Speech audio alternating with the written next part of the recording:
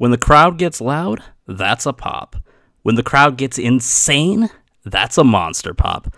Ladies and gentlemen, that's who we are. I'm your host, Dr. Destruction, PhD, accompanied by my fellow co-host, the incomparable, the hilarious, Brose Wood. Hi, how are you? And former professional wrestler and Twitch streamer extraordinaire, Reclaim Joey. Hello, hello, hello. All right, we've got another great show, I think, for you guys this week. We finally hit our 100 follower goal, exceeded our 100 follower goal on Twitter. And as promised, we will have a surprise in store for you very soon. Would anyone like to give a little bit of a preview of what that is? We've got a very special surprise for you. Thank you guys so much for getting us to 100 followers on Twitter. That was really cool. We promised you a surprise. So the surprise is our very, very first Twitch stream. Very first live stream on twitch.tv/monsterpoppod. Make sure you go and follow us so you don't miss it. And we're going to give you guys the exact date sometime this week, but because we're getting everything ready. But it's going to be our very first Twitch stream where we will be doing a watch along live with you guys, so you guys can actually watch wrestling with us on Twitch. I think it's going to be a really fun time to see us like more in a live environment, you know, kind of my forte is like the live thing. So I think it's going to be a lot of fun and a lot of good times to be had. Yeah, I think it'll be a really good time for us and for our viewers. We're actually going to be, I won't spoil quite what we're going to be looking at yet, but it's going to follow up on a listener request show. So I hope you guys will all enjoy the show and our commentary. Yeah, we got a request on Facebook and a Facebook DM for us to review something. It's going to be a retro thing. Do we want to tell them now, or do we want to wait? I think we wait. Okay. And get to reveal it at a later date. Let the tension build and salivate. Yeah, let it simmer. But that's the surprise. We're going to go ahead and do our very, very, very first Twitch stream. So thank you guys again for getting us to 100 followers. Now go follow our Twitch channel so we can get some stuff going on there as well.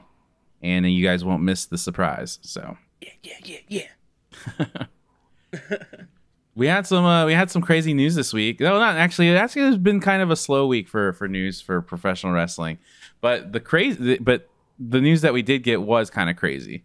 And we were talking about in a listener question a couple weeks ago about who would be somebody that would be really awesome that if they left WWE to go somewhere else. And one of the top ones that we all agreed on was Cesaro. And as luck would have it, Cesaro's contract ran out with WWE, and he is now a free agent. No 30-day, no compete clause because he did not get fired. He let his contract run out, and they could not come to terms on a new contract. And we get to see what this motherfucker can really do. Oh, yeah. And I'm fucking pumped. I am really pumped about that. We've seen some cool stuff like Eddie Kingston talking some shit on Twitter already. A lot of history there. We've been dreaming about a Kings of Wrestling reunion. Man. Oh, I can't wait. I can't wait. What are you guys most excited about for the release of no longer Cesaro? He'll probably go back to his name, Claudio Castagnoli. I'm excited to see. I'm just excited to see him and Chris Hero tear it up again, dude. I know. I don't. Is Chris Hero around a lot anymore? I haven't really seen too much from him. So what I understand, you guys know? what I understand, like he was doing some backstage stuff at WWE. I don't think he's working there anymore. Damn, that we would need to confirm that, huh? Let me double check. I think he is no longer there. Okay, yeah, I didn't think so. So yeah, he's so yeah, he was at we the could Indie Hall of Fame recently. Oh, that's right. Yeah. Oh, that Indie Hall of Fame was great. We watched it and saw some cool stories and stuff like that. That was like right before we started the podcast. Yeah. Yeah. But yeah, he's gone. People have been talking about the Kings of Wrestling reunion. I just want to see him literally do anything. I would love to see him in New Japan. I was about to say because his talent is so high. Like I think that his talent would be best utilized in New Japan. Not to say that he wouldn't be good anywhere else, especially like AEW, but man, Cesaro or fucking Claudio and New Japan would be just insane. Like dream match after dream match after dream match after dream match. I mean, honestly, almost anywhere he goes, he is going to be like a dream match machine, frankly.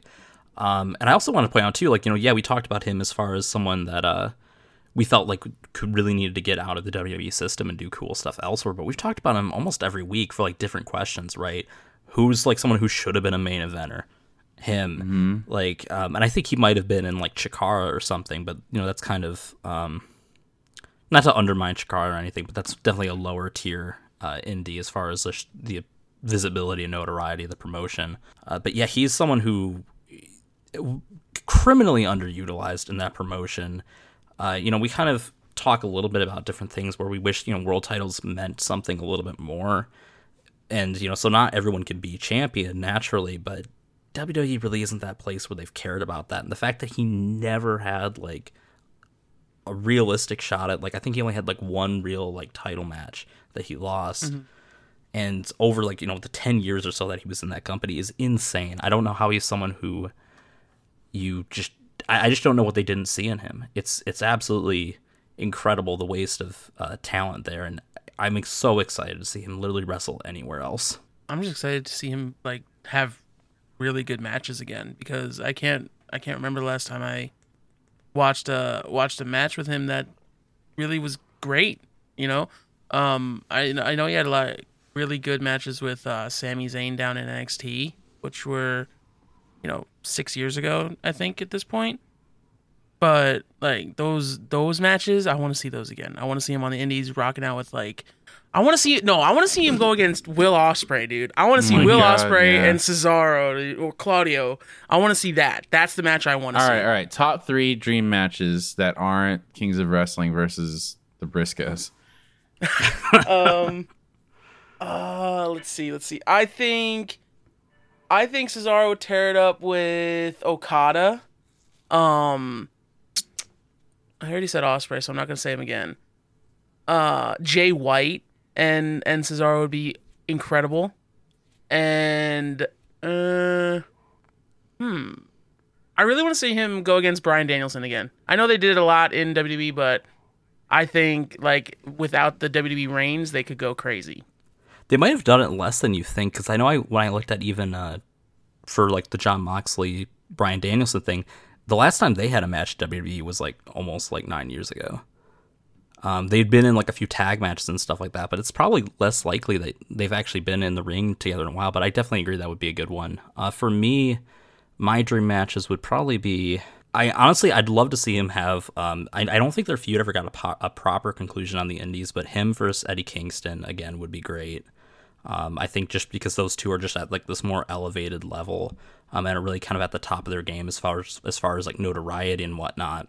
I'd love to see that. I'd love to see, honestly, the Kings of Wrestling. I'd love to see them like for almost any tag team, like FTR. Oh my God. The Bucks, even. There's so many matches. I think those would be my 3. Just like those 2 tag matches and another match against Eddie Kingston. They definitely had some really good ones back in the day, and I think that just with the level of admiration that the wrestling community really has for both these guys, I think it could be something really special. My top 3 would definitely be Tomohiro Ishii, Claudio versus Tomohiro Ishii, Claudio versus Shingo, and Claudio versus Okada. I know they're all New Japan guys, but those are the best in the world. Ospreay, maybe Ospreay over Okada, but it's really hard to say. Like both of them, like I would really love to see like both of those. Like those are top as far as like in America. God, like you said, like we have very similar like choices for that. Him and Kenny would be awesome. Oh yeah. Yeah. I would love to see, this is a crazy one, but I'd love to see Claudio versus Pentagon, like in a singles match. Like that would be just crazy. Claudio versus Pac. Did they ever do that in WWE? Did we see him have a match with Pac? I don't know. It would have been years ago. I think so. Yeah, I'm not really sure. I mean, if they did, I can't remember, and that would be freaking awesome too. But yeah, like you said, there's just an amazing, like, there's just an insane amount of people that we would. But yeah, my top 3 would definitely be Shingo, Ishii, and Okada or Osprey.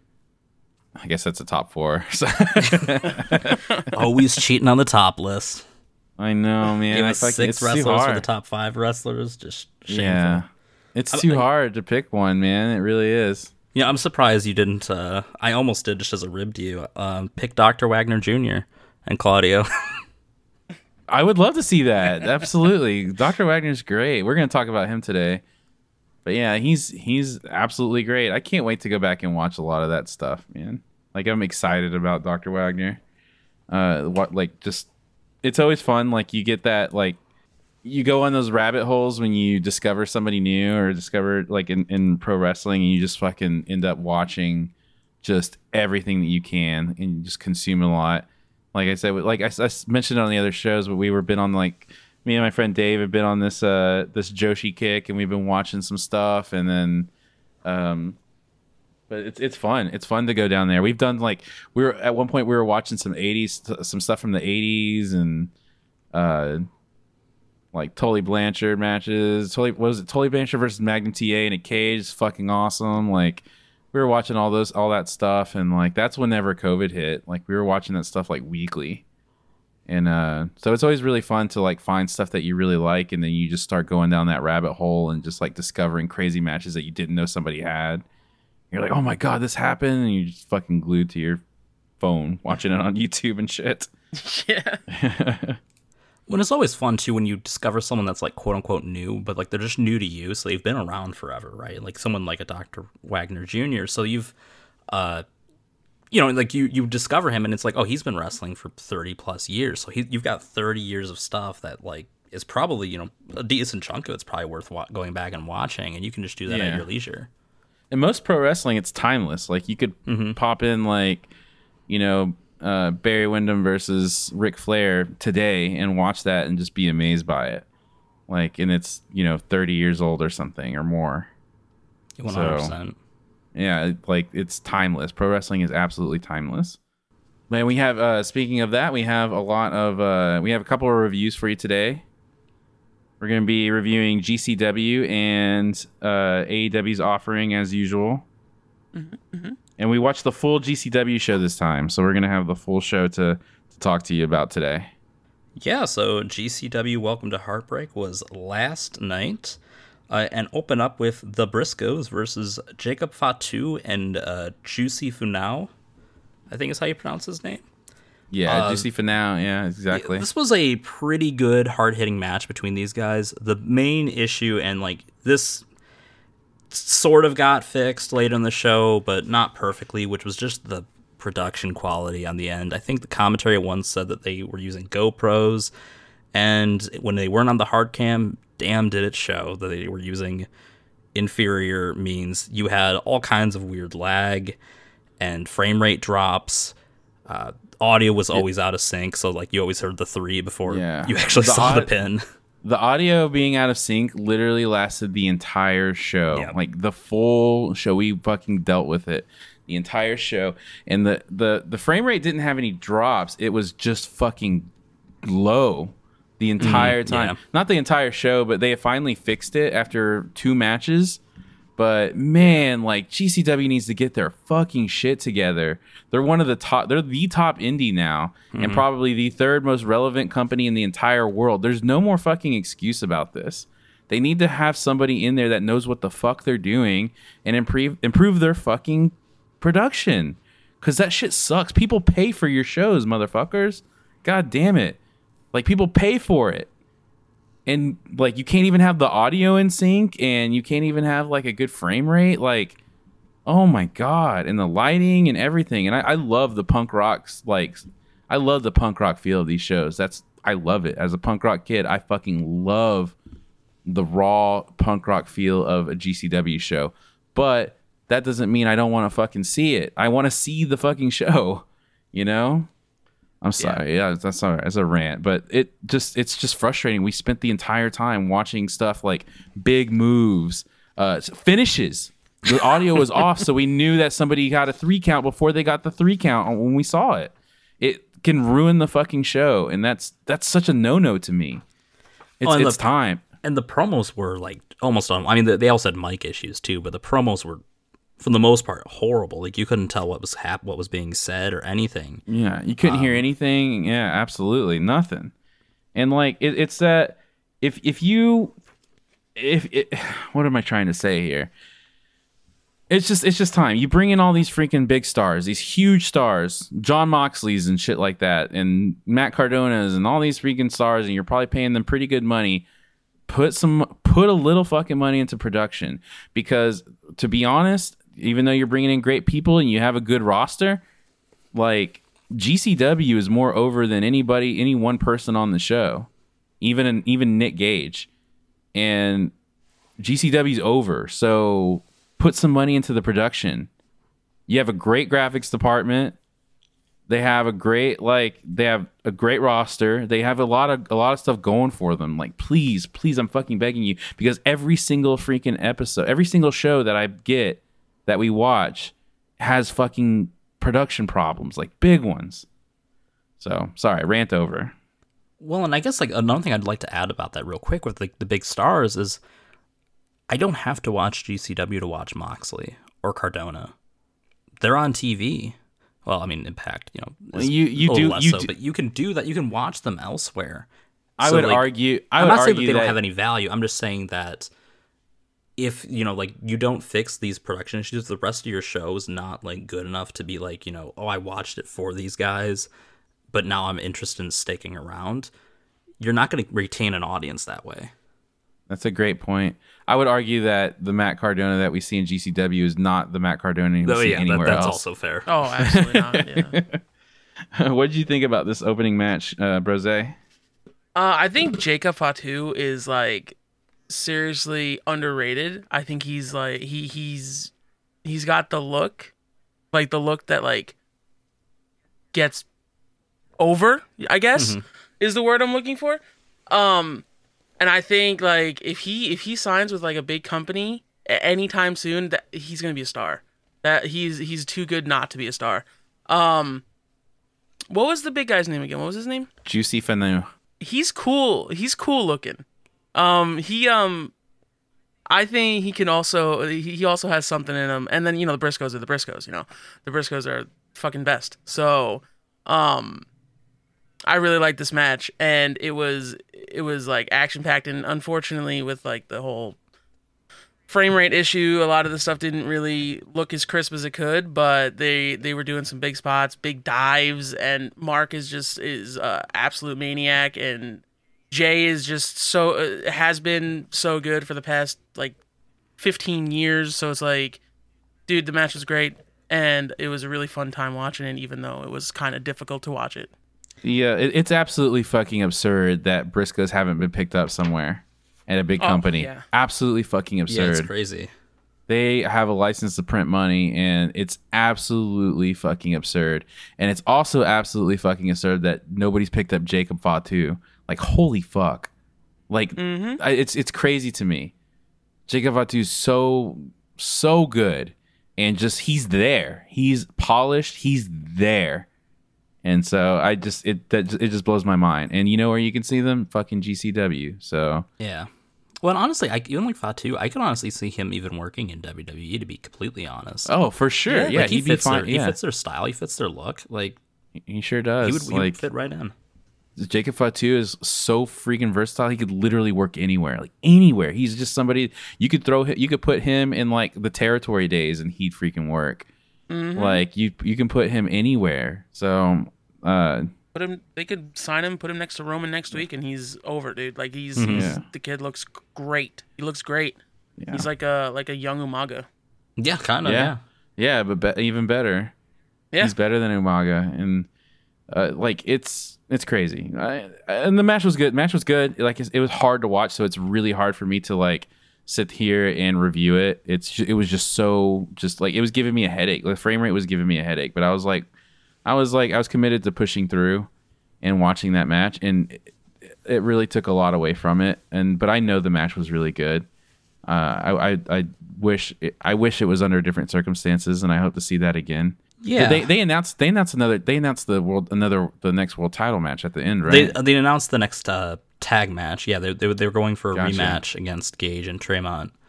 Yeah, world tag team titles. Yep, and I can't remember which show they said that would be at, but commentary then advertised a few of their next shows, including Effie's Big Gay Brunch, which they personally invited Texas Governor Greg Abbott to. Oh man, dude! Oh my god! There's no way he's ever gonna hear that. But No, oh my gosh, dude! Fuck Greg crowd Abbott. would eat him alive. Oh my god, dude! Crowd would eat him alive. All these matches that they're making on this show, they're going to be at the Dallas WrestleMania weekend shows. By the way, we have a lot of WrestleMania weekend stuff planned, including WrestleMania. We're gonna cover WrestleMania, so stay tuned for that stuff. We have a lot of WrestleMania weekend stuff planned. There's so many GCW shows. NJPW is running a show. Impact's running a show. Everybody's running stuff, so it's going to be packed with stuff to check out and talk about. I'm sure there's going to be insane news coming up to that point too. So stay tuned for that. Yep. Then next up we had Nick Wayne versus Blake Christian. So this one had the same production issues, which did not help, but the match itself was also just not very good. This was very much that overly choreographed style where everything feels like it's pre-planned. It looks more like a dance than a fight. There's just a lot of things here. Blake Christensen is good, but he's not like the kind of guy who can really carry a good match with someone who's not also good. And Nick Wayne, the guy's 16, and it shows. He's green. He's really green. Like Blake Christian is really good, and you can tell he's really good. But we're also still having the frame rate issues. Maybe we would have enjoyed it more if the frame rate issues were resolved at this point, but they weren't. And there was just a bunch of there's like good wrestlers that do like crazy fast spots where they're just doing counter after counter. They're counting upon counter and counting upon counter, and it looks good. This did not. Nick Wayne is young. He's really green. He probably has a future. I know he just got signed to AEW. He just got signed to AEW under like a developmental kind of thing. But man, I hate that fucking choreographed style. It looks like a cheerleading routine. It looks bad. And you can't, when you do things like that in a pro wrestling match, and I'm speaking from experience, when you do things like that, you can't react naturally, or you don't think to react. You probably could react, but you don't think about it all the time. Like sometimes in wrestling, like nothing really goes to plan, right? I say, I'm not gonna say sometimes. In wrestling, nothing ever really goes to plan. So there's always like room to do things on the fly. You make a decision. In this case, there was like a part where Nick Wayne went for the Ace Crusher from the top rope through a door. They have like a door which they use in GCW instead of like tables. It's like their signature. And it's from the top rope, and Nick Wayne lands on the door, and Blake Christian completely misses the door.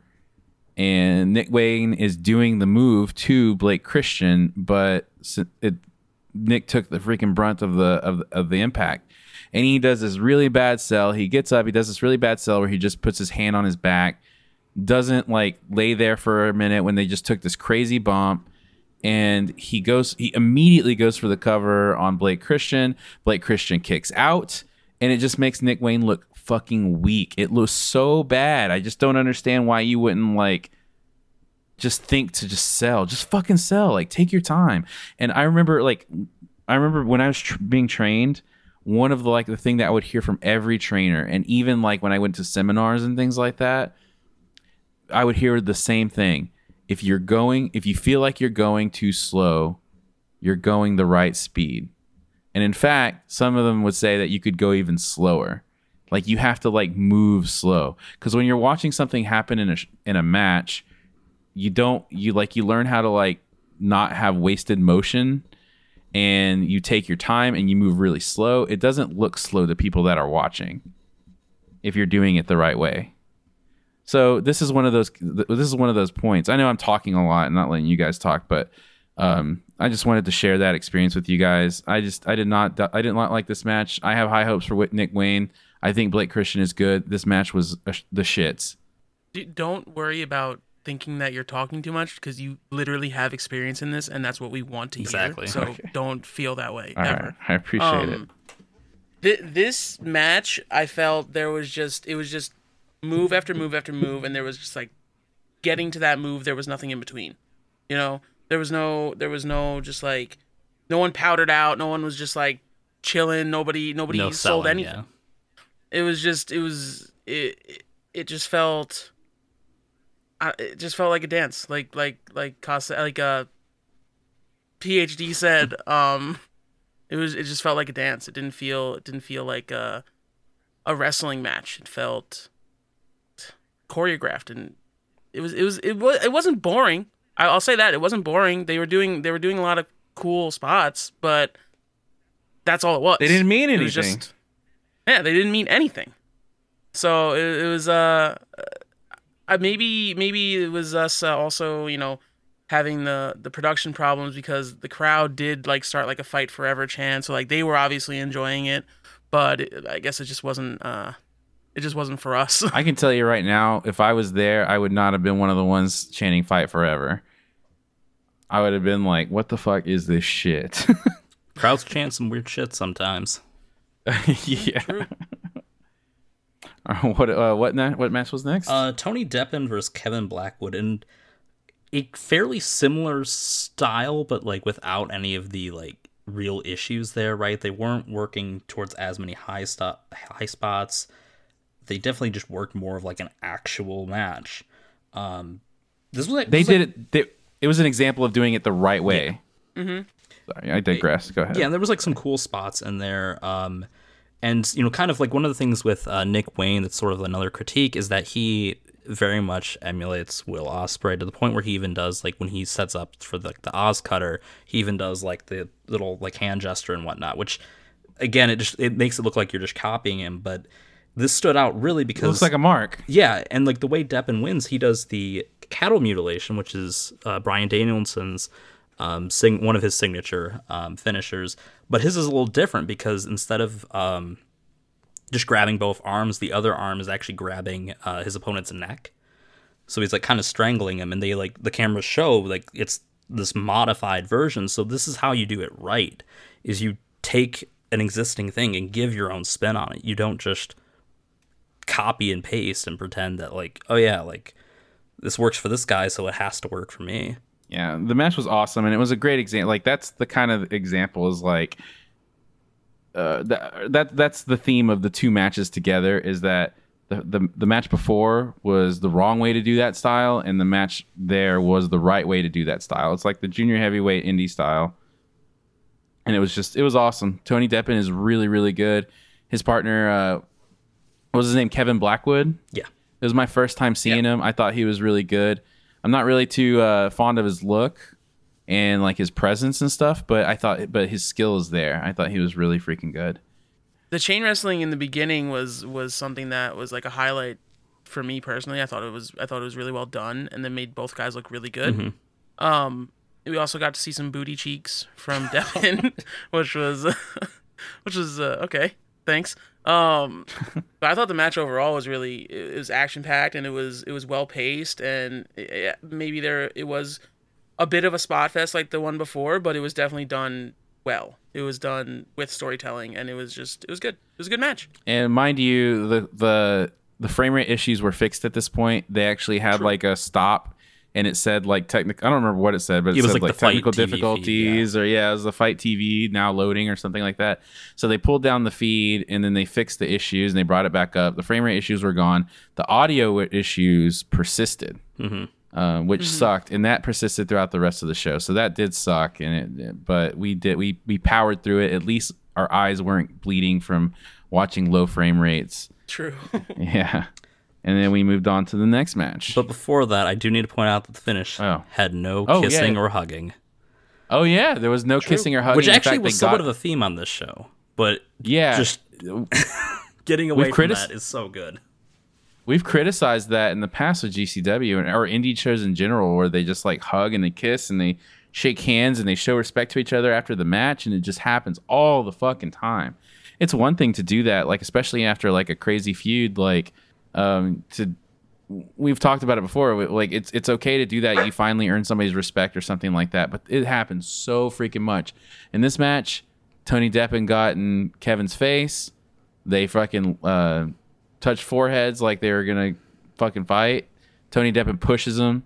You know, Kevin was like, it's not good sportsmanship. You know, he kind of conveyed that a little bit. They did a really good job with their like body language and stuff. And then he left, and that's how shit should go. It doesn't always need to be like that, but that is good. I don't want to see people kissing and hugging after a match. Yeah. But the actual next match, oh boy. Ninja Mac versus Speedball Mike Bailey. This thing starts, and it is not a wrestling match. This is two ninjas, shinobi if you will, going at it. Kicks, dodges, all that stuff. No grapples or anything for like the first felt like 10 minutes or so of this match. This was just really unique all around. Both these guys are really good at what they do. There was some cool high spots. There was a later in the match we get the crowd actually helped Ninja Mac set up a ladder, and him and Speedball go up on this like, it's not a balcony, but it's just like this like a couple feet that are like protruding from the wall. And it's apparently like 12 to 15 feet above the ground, according to commentary. And they fight up there for a bit. Then Speedball hits the crane kick. 2 weeks in a row of Karate Kid references. And and then kicks Ninja Mac off it, and he crashes through a door that they had set up later. He makes a brief comeback later, and then his Phoenix Splash is countered, and Bailey wins with a kick and then I can't remember what exactly the move was, but he kind of slammed him down. Looked close-ish to like the One Winged Angel, but it wasn't quite that. But this was just a really fun match, really unique. Yeah, it was cool. Man, that fall was far. I'm pretty sure it was higher than 12 to 15 Yeah, it looked feet. way higher than that. It was so high. It was really, really, really high. And Ninja Mac comes falling down. He looked terrified a little bit. You can kind of see it in his body language, which is understandable. But he came down and took a beautiful bump right there on that door, and it was brutal. We were freaking going nuts, and the match was just crazy. Like at the beginning, like he was saying, it was ninja stuff. Like they were doing like movie level ninja stuff, like kicking at each other, doing these crazy like spin flips. No editing, obviously. It's pro wrestling, and they're doing like crazy like spin flips, like spinning like a top while in midair, doing a flip, like crazy stuff. And they're doing similar stuff to what the guys were doing earlier, where they were doing like counter upon counter, counter upon counter. But they weren't doing like normal pro wrestling stuff or even high flying stuff. They were doing ninja shit. It was badass. It was so badass. And both guys are podcast. Yeah, ninja shit.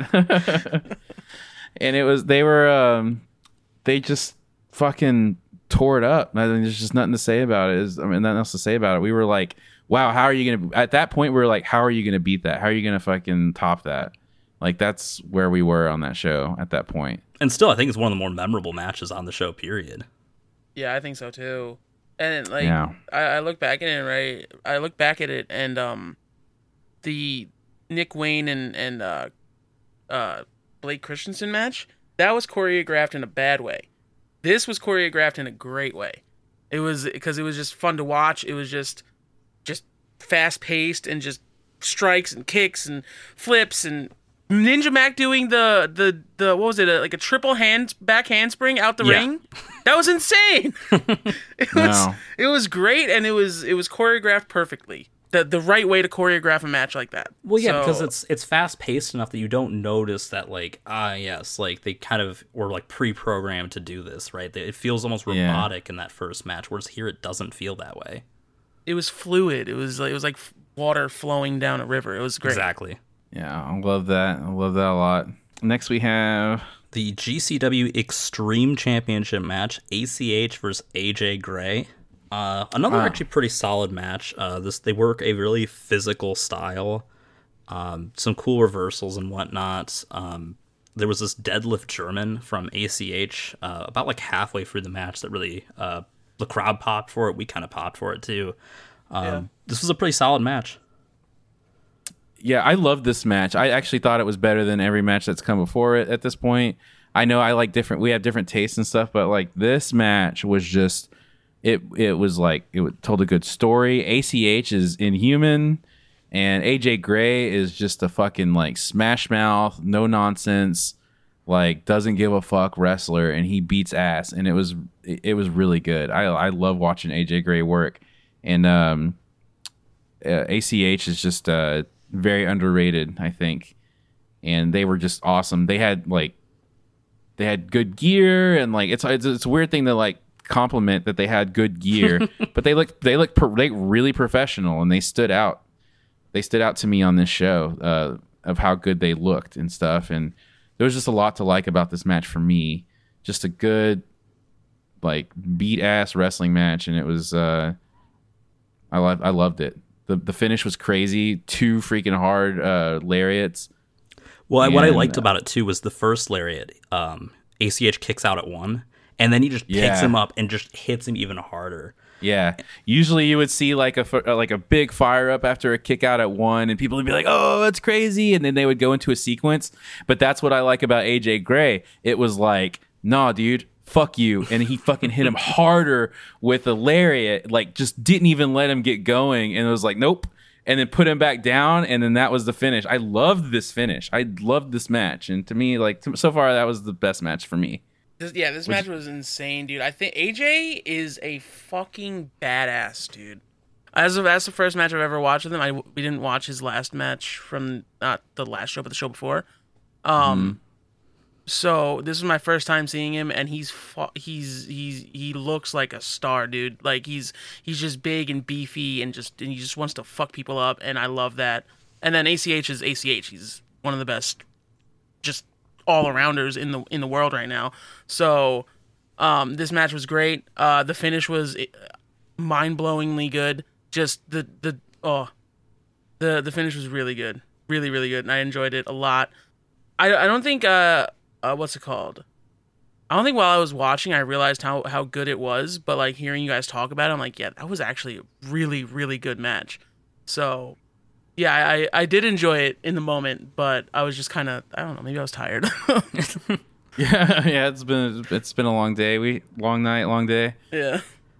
And then at the end of the match, because AJ Gray previously won the ladder match at the Hammerstein Ballroom for the brass ring, which lets him challenge for anyone for any match, any title. So he challenges, of course, the GCW World Champion Jon Moxley at Spring Break. This promo had shades of Booker T and Hulk Hogan from WCW, if you've seen that promo before. I will not repeat what was said, but... Oh my God. Yeah, it did.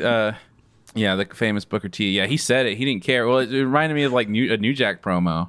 It was badass. Yeah. And like he didn't have a problem with saying anything specific. He said motherfucker. He said everything. We'll just put it at that. And him versus Jon Moxley, I'm excited about that. That's another one that's going to be in Dallas during WrestleMania weekend. And he was like, that's just 2 brawlers. Yeah, they're both really good brawlers, and there's not a whole lot of brawlers left in wrestling right now. There's not a whole lot of them, not a whole lot of Terry Funk like brawlers. But Jon Moxley is the top brawler, and AJ Gray is a really good one in GCW. So I'm stoked for this match. I can't wait to see it. And then next we had Dr. Wagner Jr. versus Homicide with Nick Gage on commentary. The start of this, it's really similar to the start we got for Dr. Wagner Jr. versus Joey Janela, the last show we reviewed for them, where he just kind of like, it's just sort of like playing to the crowd, and like Wagner's that does it really like shamelessly. He just keeps, he hears the crowd, decides where he's going to throw his mask and whatnot. But then after that, kind of posturing to the crowd, if you will, he goes full heel. He's in control for most of this match. He even gets physical with the ref, just kind of beats the crap out of Homicide. Homicide barely gets any real offense, and then Wagner wins with a modified slam, and that was kind of it. Yeah, I don't know what the hell is going on with these Homicide matches. I love Homicide. I think he's one of my favorite wrestlers of all time. And just something has been really off about these matches. He's not bad.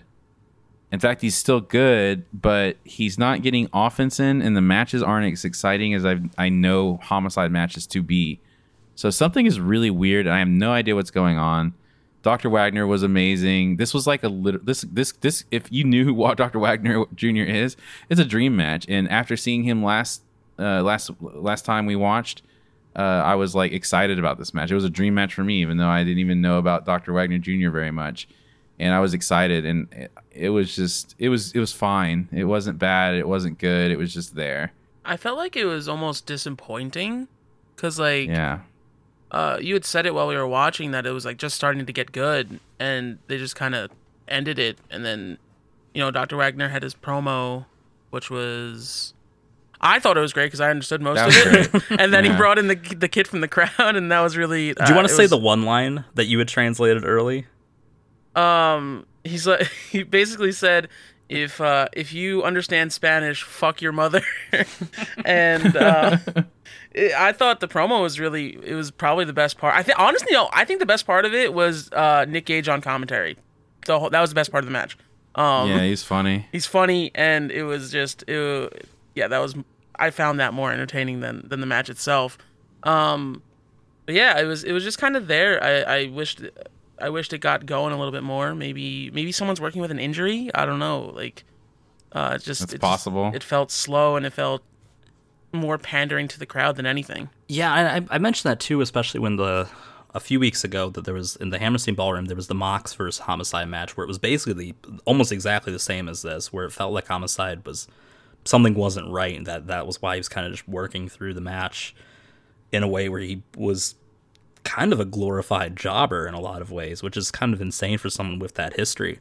The Nick Cage on commentary, I did want to talk about that briefly. It was just it felt like a guy on a podcast, which I know is pretty meta, but it was just basically him just talking about like, oh yeah, Dr. Wagner Jr. is, one of my, professional wrestling heroes, and Homicide's, one of my best friends, apparently the first guy that reached out to him when he was in prison. So it was just like him like kind of just talking about these guys and occasionally some of the stuff that was happening. It was a really different flair to commentary than you're usually used to seeing in professional wrestling. Yeah, I just Nick Gage is just the fucking best. I love Nick Gage. I could listen to him talk for hours. That's how we got pumped about the show today. We actually listened to some Nick Gage cameos just to get like in the zone, laughing and enjoying like his wholesomeness and stuff like that. Like I fucking love that guy. And then next, to get him on the show one day. That's the dream. Make it happen, viewers. Get us noticed. But next up, we had an 8-man tag match, which was Team Reefer. I can't remember whoever that was on that was, but it was Grim Reefer, Jimmy Lloyd, Jordan Oliver, and it was heels versus babyface. Yeah, heels versus babyface, and then I think the heels were the Second Gear and Friends. This was, if you're familiar with any multi-man matches in GCW, kind of just like a cool little chaos showcase. In some cases, as a showcase implies, not everything was perfect because some people in the ring are just not as good. So the highlight of this match was probably Grim Reefer when he fires up, lights a joint, and he just goes to town on everyone. He did this cool power slam to the corner and pile driver onto Dark Sheik, I believe is her name. Did a Hurricane Rana and crossface to Gringo Loco, our main man. And then his comeback sort of ends with him getting... He was clearly supposed to do like a Harley Race type bump where you're supposed to go over the ropes, but he basically just got decapitated into the ropes by Matthew Justice, which looked so brutal, but the note here is that he had the joint in his mouth the entire time, including during that spot, which is hilarious. He's a fun guy to watch. He can do a lot of cool stuff, and I'm not much of a weed smoker myself, but it is kind of funny just seeing this guy who's just getting a high and winning. It's real over the top. Like he's just really funny to watch do that. He kind of fires up with it. He like his spinach for Popeye, and he starts going crazy. He's really talented, but he's kind of a novelty, and he's just a lot of fun to watch. That's it. Exactly, yeah. And then we got to the less so good stuff in the match: Allie Katch and Jordan Oliver. Yeah, I really, really, really want to love Jordan Oliver. I think that he's got a fuck ton of potential. I've seen him have really great matches, but then he falls into these like really bad habits sometimes, and the stuff with him and Allie Katch was just so bad, and she's so bad, and I was very disappointed. I was really freaking gutted watching that awful stuff. They were just hitting each other, like missing each other with their kicks and hits, and they were hitting each other real soft, not laying it in. I don't know if he didn't want to hit a woman or what, like maybe he wasn't comfortable with working with her that way, but I think he has before. I don't really understand what was going on right there, but it was atrocious. And I'm very disappointed in Jordan Oliver, straight up. I felt like the entire match was just kind of just there to watch. Like it was like a car wreck. And yeah, I mean the highlight for me was probably Grim Reaper with the joint, but like he kept it in for so long, and it was insane. Even with the botched like lariat over the clothesline over the top, it was like honestly that was even better. To be honest, than what they probably had planned. The fact that he had it in his mouth still, when like. I don't know. I commend him on that. Like I couldn't do that. Like it would have fallen out. He's a man committed to getting a high. He really is. And when he gave it to what was his name, Matthew Justice, and he's that was funny. I thought it was a fun match, but it was just kind of there, you know. When Justice did this cool spot where he did I think it was to Jack Cartwheel. He speared him through a door, and the top of the door just went flying. Yeah. That was an incredible visual. I popped hard for that. I yelled for that. It was so cool. It was really cool. I love the this is one of GCW's, for better or for worse, signatures. The car wreck, the clusterfuck, and they're just a lot of fun to watch. And sometimes you see, like when you do see the bad stuff, most of the time you're laughing at it because it's so funny and bad.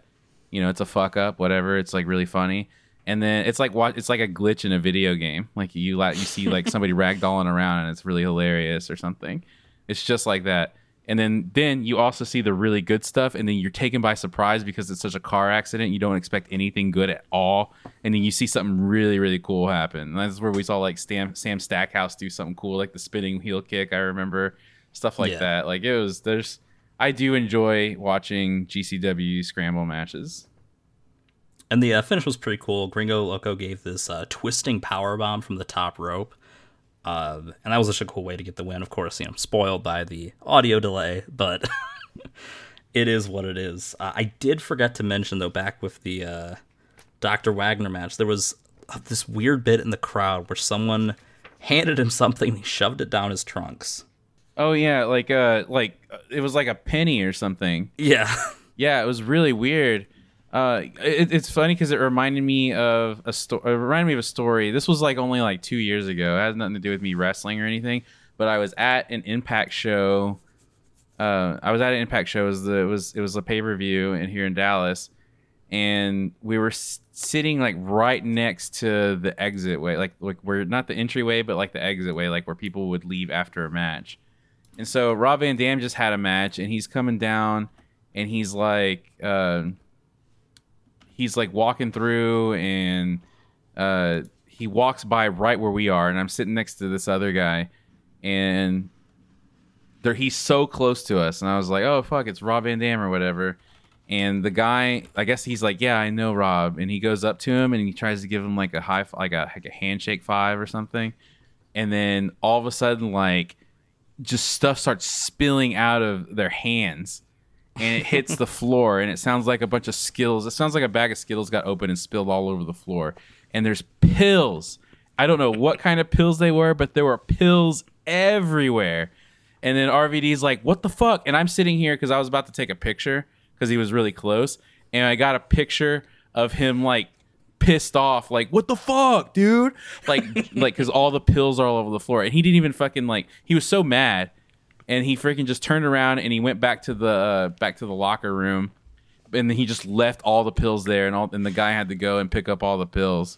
and he goes, "Oh yeah, RVD got me in the show, and this is, you know, he wanted me to hook him up and stuff, and like he had all those pills, but he fucking completely fucked it up. He shit the bed whenever RVD came by with the fucking pills. But yeah, I still have that picture somewhere. But yeah, I mean, another wrestler, I guess, you know, committed to his practices, right? Yeah, there you go.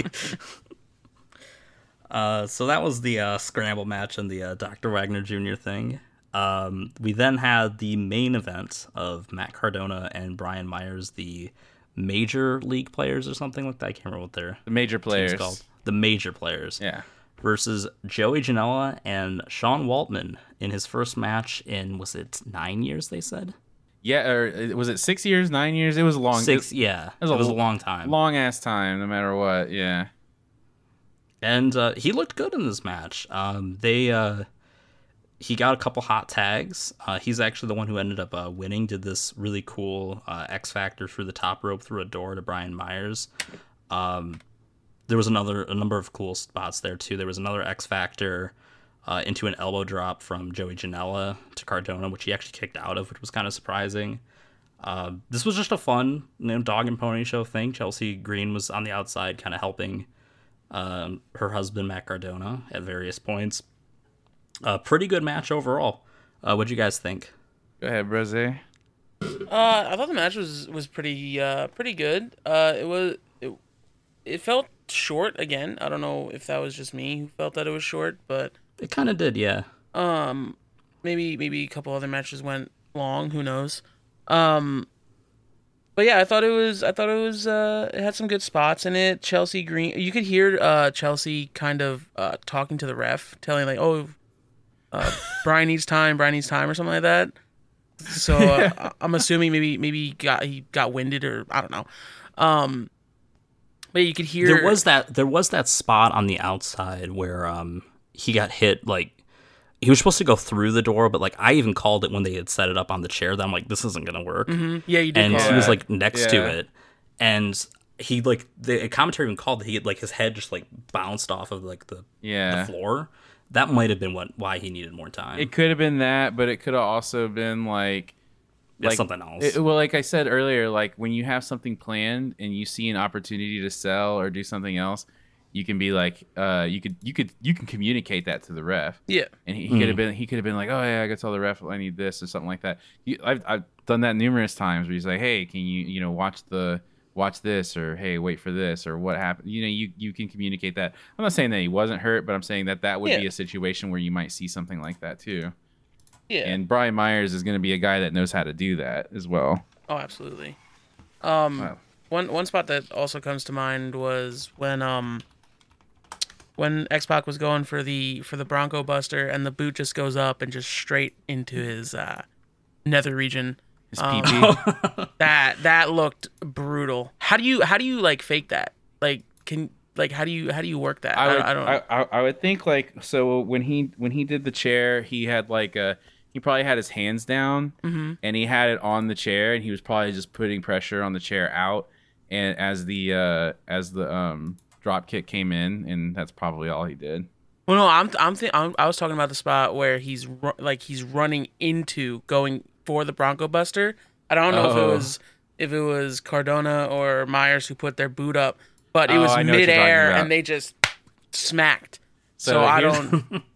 Here's a secret. So, like, remember what I said? Like, old timers will tell you, like, oh, if you're going too slow, you're going the right speed. That's one of those things. It looks like you fucking go straight into it and it's brutal, but it might actually just look like that. But he actually like kind of landed. That's like the art of working, right? Like you land on it.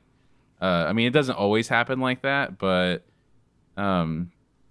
he probably landed just fine on it, and his fucking foot probably did actually touch his dick and balls, but it probably wasn't as bad as it looked. It hurt watching it, dude. They made it look good at least, because it hurt when I saw that.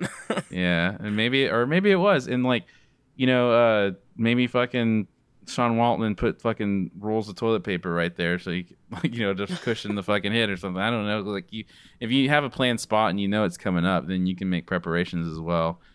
And you know what? You know something I never learned how to do, and I still to this day don't understand how it fucking works. Is getting crotched on the turnbuckle, because like I see people take that shit like hard, and I'm like, how do your balls not just pop?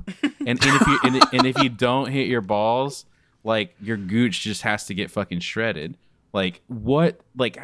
I never understood it. And like the one time I've done it in a match, I didn't do it for myself, but like somebody did it in a match that I've had, and he didn't commit to taking the like getting crotched on the turnbuckle. He didn't commit to it. So I legit have no idea how that fucking works or how you take that bump to this day. I never learned that. Time to go back to school. Yeah, I gotta go back to school. I never learned that, and I never wanted to. I guess like that's why I never asked about it, is because I was like, I don't want to get crotched on the fucking turnbuckle. All I could think about is like the fucking pole going up my ass or something like that. So after the match, Waltman cut a promo where he sounded completely gassed. I mean, the audio delay and the mic quality did not help, but it just seemed really rough getting out like what he wanted to say. But it sounded just like period. Like he was just really exhausted. But he suggested this could be his last match, and he was happy to be back, but it could be his last match, and put over Joey and Joey Janela. But then Joey Janela super kicks him, and the show quickly goes to black. Turns heel. Yeah. So the I thought the match was really good. I love the Dog and Pony show. It reminds me of like a ECW show with like the Impact players, and with like Lance Storm and Just Incredible and their whole gimmick and stuff. I thought that was really cool. Something interesting that we did not see, and I saw this on our Twitter feed when I was looking at questions, and apparently after they went off the air, people started throwing trash at Joey Janela. And so there's footage of like people just covering the ring in trash. Like they're throwing big stuff too, like big metal buckets, like all sorts of stuff. And Joey Janela, like somebody throws water on Joey Janela that's right in the front row, and Janela gets out of the ring and starts beating his ass. Yeah, I did see that. Really? Yeah, that fucking happened. And like the show, when we were watching, the show ended, and we were like it was really sad. Like it was really dark because Joey turned on X-Pac, and it was really like everybody was shocked. People were kind of quiet. Joey was like doing his like heel thing, and there was no follow up.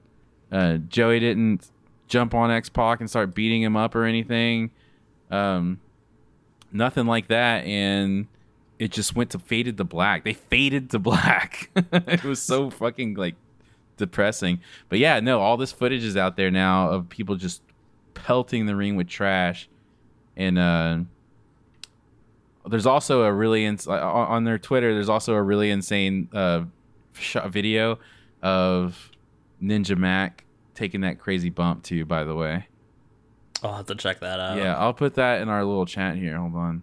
Like, just so you guys can see it, we can talk about it right now.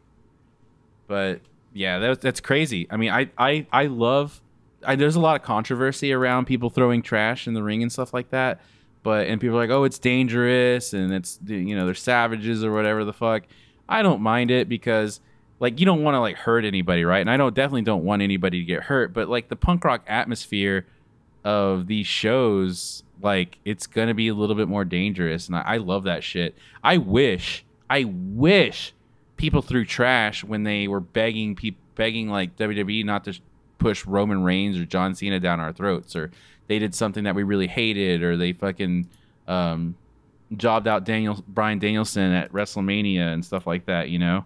Oh my god! Like and people were chanting his name for hours after that, and like I would love to see somebody throw some fucking trash just to show their displeasure, because if they don't listen to you, they gotta there's gotta be something, right? There's gotta be a way to fucking listen to them, right?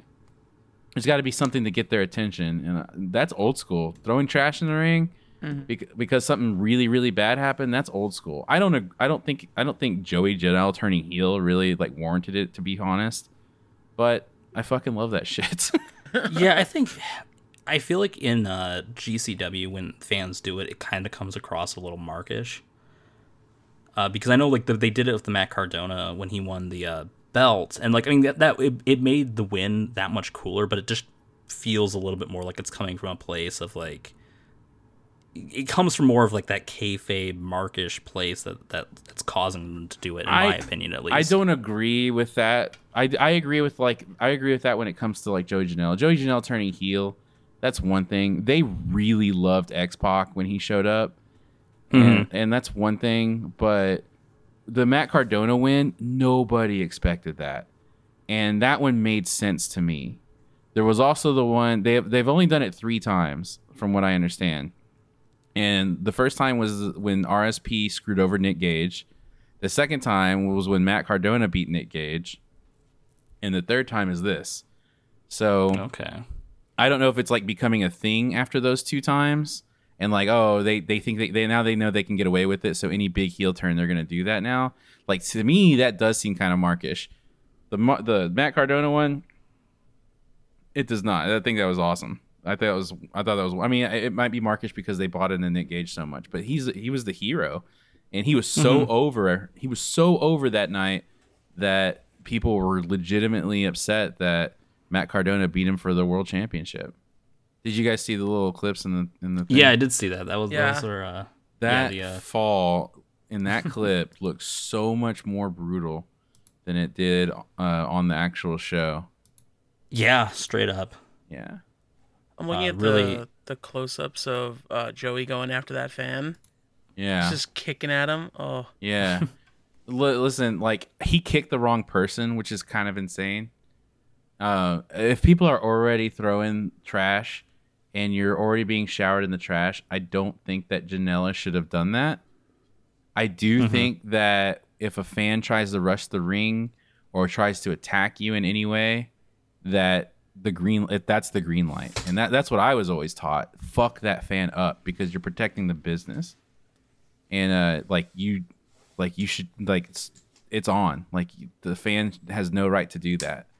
So if anybody ever fucking did that to you, it's all bets are off. And there's videos out there of like things like that happening. Like, there's a Scott Hall one I'm thinking about where he stomps some dude's head that fucking tried to slide into the ring. He stomps his head so hard, it looked like it was gonna pop like a grape.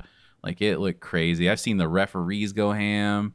Yeah, that was really common back in the day. I've seen Triple H go ham on somebody, and it just becomes like full shoot. But you have to, like, if somebody that thinks that they're brave enough, or like, oh, I'm gonna go and fuck up these fake wrestlers. Well, let me tell you something. You're gonna get your ass beat most of the time. And Janela did do that. Like, he did attack somebody, but the guy threw water on him, and everybody was throwing trash already. He was loving it, into it, like, or maybe he wasn't. I don't know, but it was happening, and that one guy throwing water shouldn't have thrown him over the top, in my opinion. I'm looking at the GCW Heartbreak hashtag. And someone on the other side of the ring tweeted, "Seeing Joey Janela kick this guy in the face was the greatest thing ever, and I have no shame in tweeting it. Fuck this guy." So apparently, maybe the guy's like a nuisance or something. I don't know. Well, I agree that if the guy, I would be okay with it if he kicked the correct guy. But if you watch the footage, the guy that threw the water on him was sitting next to the guy that ended up getting kicked because Janela didn't see who threw the water. So he starts fighting the guy that didn't do it. So this is like straight up like when like kids will like tap someone's shoulder from the other side to like beat someone else. Exactly. I mean, I've seen CM Punk do it. There was a famous one where some guy was like pushing CM Punk, and CM Punk turned around and punched the wrong guy. Oh yeah, that stuff does happen, and you know, it's whatever. If that guy had thrown water on him, I don't think he should have. But if he had thrown water on him and he attacked him, I wouldn't be mad at him. I don't think he should have done it, but I wouldn't be mad at him. Like, I thought, like, just that was insane. But, you know, if it was the right person, Janela kind of did the right thing, man. Like, if a fan tries to do some shit like that, then it's time to start swinging. Like, it really is. Yeah. You have to, like, you can't let that person think that they can get away with something like that, and you absolutely have to set an example. And that's what I was always taught. Yes, I think that about wraps up GCW. I thought the show was pretty good. There's a few duds, but definitely I think more good than bad. Yeah, if they had their production shit fucking figured out, these shows would be so much better. Like it would be next level 100%. stuff. Absolutely. All right, so that takes us back to earlier in the week to AEW Dynamite from February 23rd. We open up with the Tag Team Battle Royal, and immediately just chaos ensues. You have about 20 people in the ring, or a few of them are outside at different points. The eliminations come pretty quick. I think Alex Reynolds was the first one, though I'm not 100% sure. Then Blade's eliminated by John Silver. A lot of people just get taken out. Gun Club gets taken out by Santana and Ortiz. Butcher and Trent get a cool exchange for a bit, but the match is just kind of it's pretty chaotic. It's really hard to follow until you have like the last 6 guys in the ring with John Silver, Kyle O'Reilly, Matt Jackson, Dax Hardwood, and I believe Santana was the 6th one. And all these guys get some cool bits. Kyle O'Reilly and Dax have some cool stuff on the outside when they're on the ropes. Then Bobby Fish comes back and screws Dax Hardwood, which actually got booed, surprisingly. John Silver's super over, takes on both Matt Jackson and Kyle O'Reilly for a bit before getting eliminated by them. Santana and Ortiz and Trent Beretta were also like really over in that exchange. People were clearly remembered their was it the street fight that was over a year ago, right?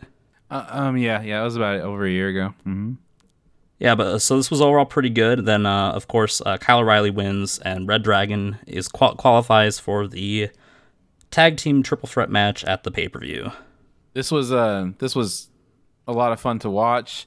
I like it seems like people just kind of take their turns to do their shit, which is fine because I think that's better than like punching and kicking and doing weird shit in the corner while you wait for somebody to get thrown out and stuff like that. So I like that they had like things happening in the match. Like it feels like there were events in the match, if you will. So with certain people getting thrown out and doing their little gimmick or doing their little pose and stuff like that. But it really is like people chill off to the side while they let somebody do things in the middle. But that's how these matches kind of go. I think we said it was like Soul Train. Like, it was like straight up like Soul Train, or you got served. Yeah, you got served. Yeah. Where everyone's just sitting there staring at the people in the middle. My favorite part of this was just the crowd just screaming Johnny Hungy. It's so good. It's John Silver's incredibly over, and he looked really good in this match. The end. What was the end? John Silver is like beating them up. Then Matt Jackson throws him out, and Kyle O'Reilly like tosses him. Yeah, John Silver.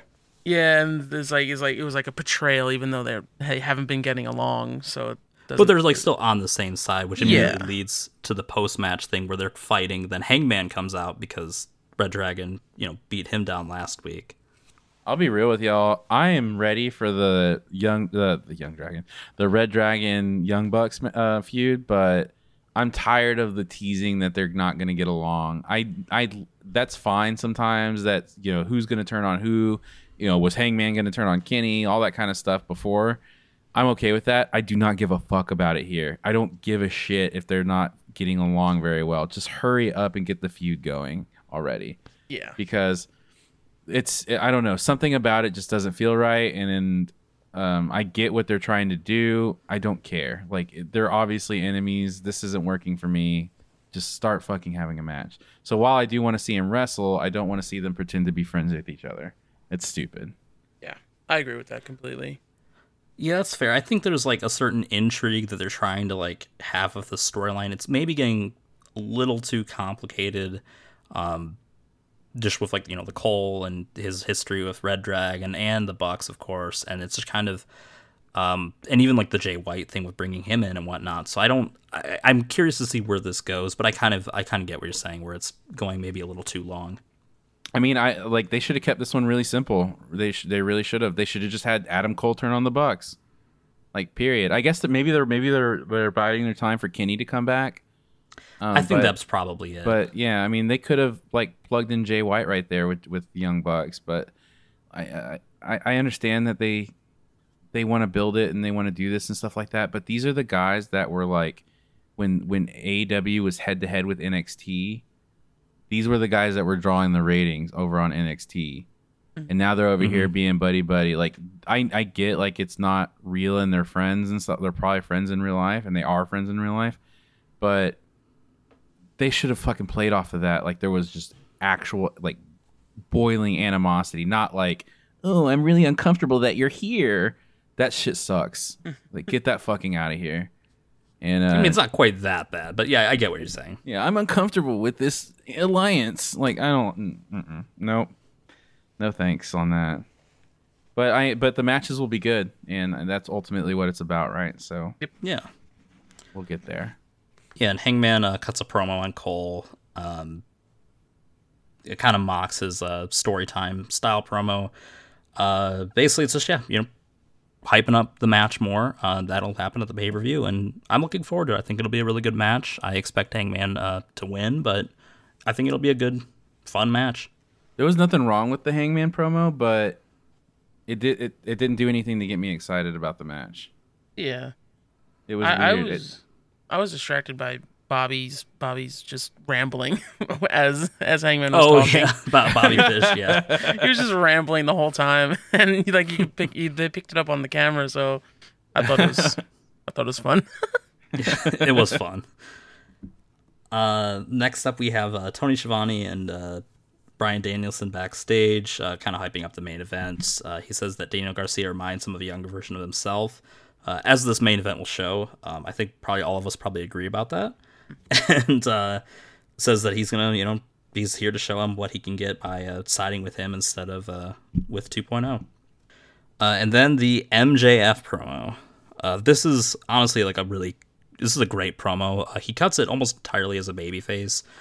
Talks about how important wrestling and Punk was to him as a kid, how it got him through not having friends, getting bullied, facing anti-Semitism and whatnot. And clearly, I think it's pretty obvious he's gaslighting Punk and trying to bring up this criticism. He's not gaslighting Punk. He's gaslighting us, or he's gaslighting fans. Yeah.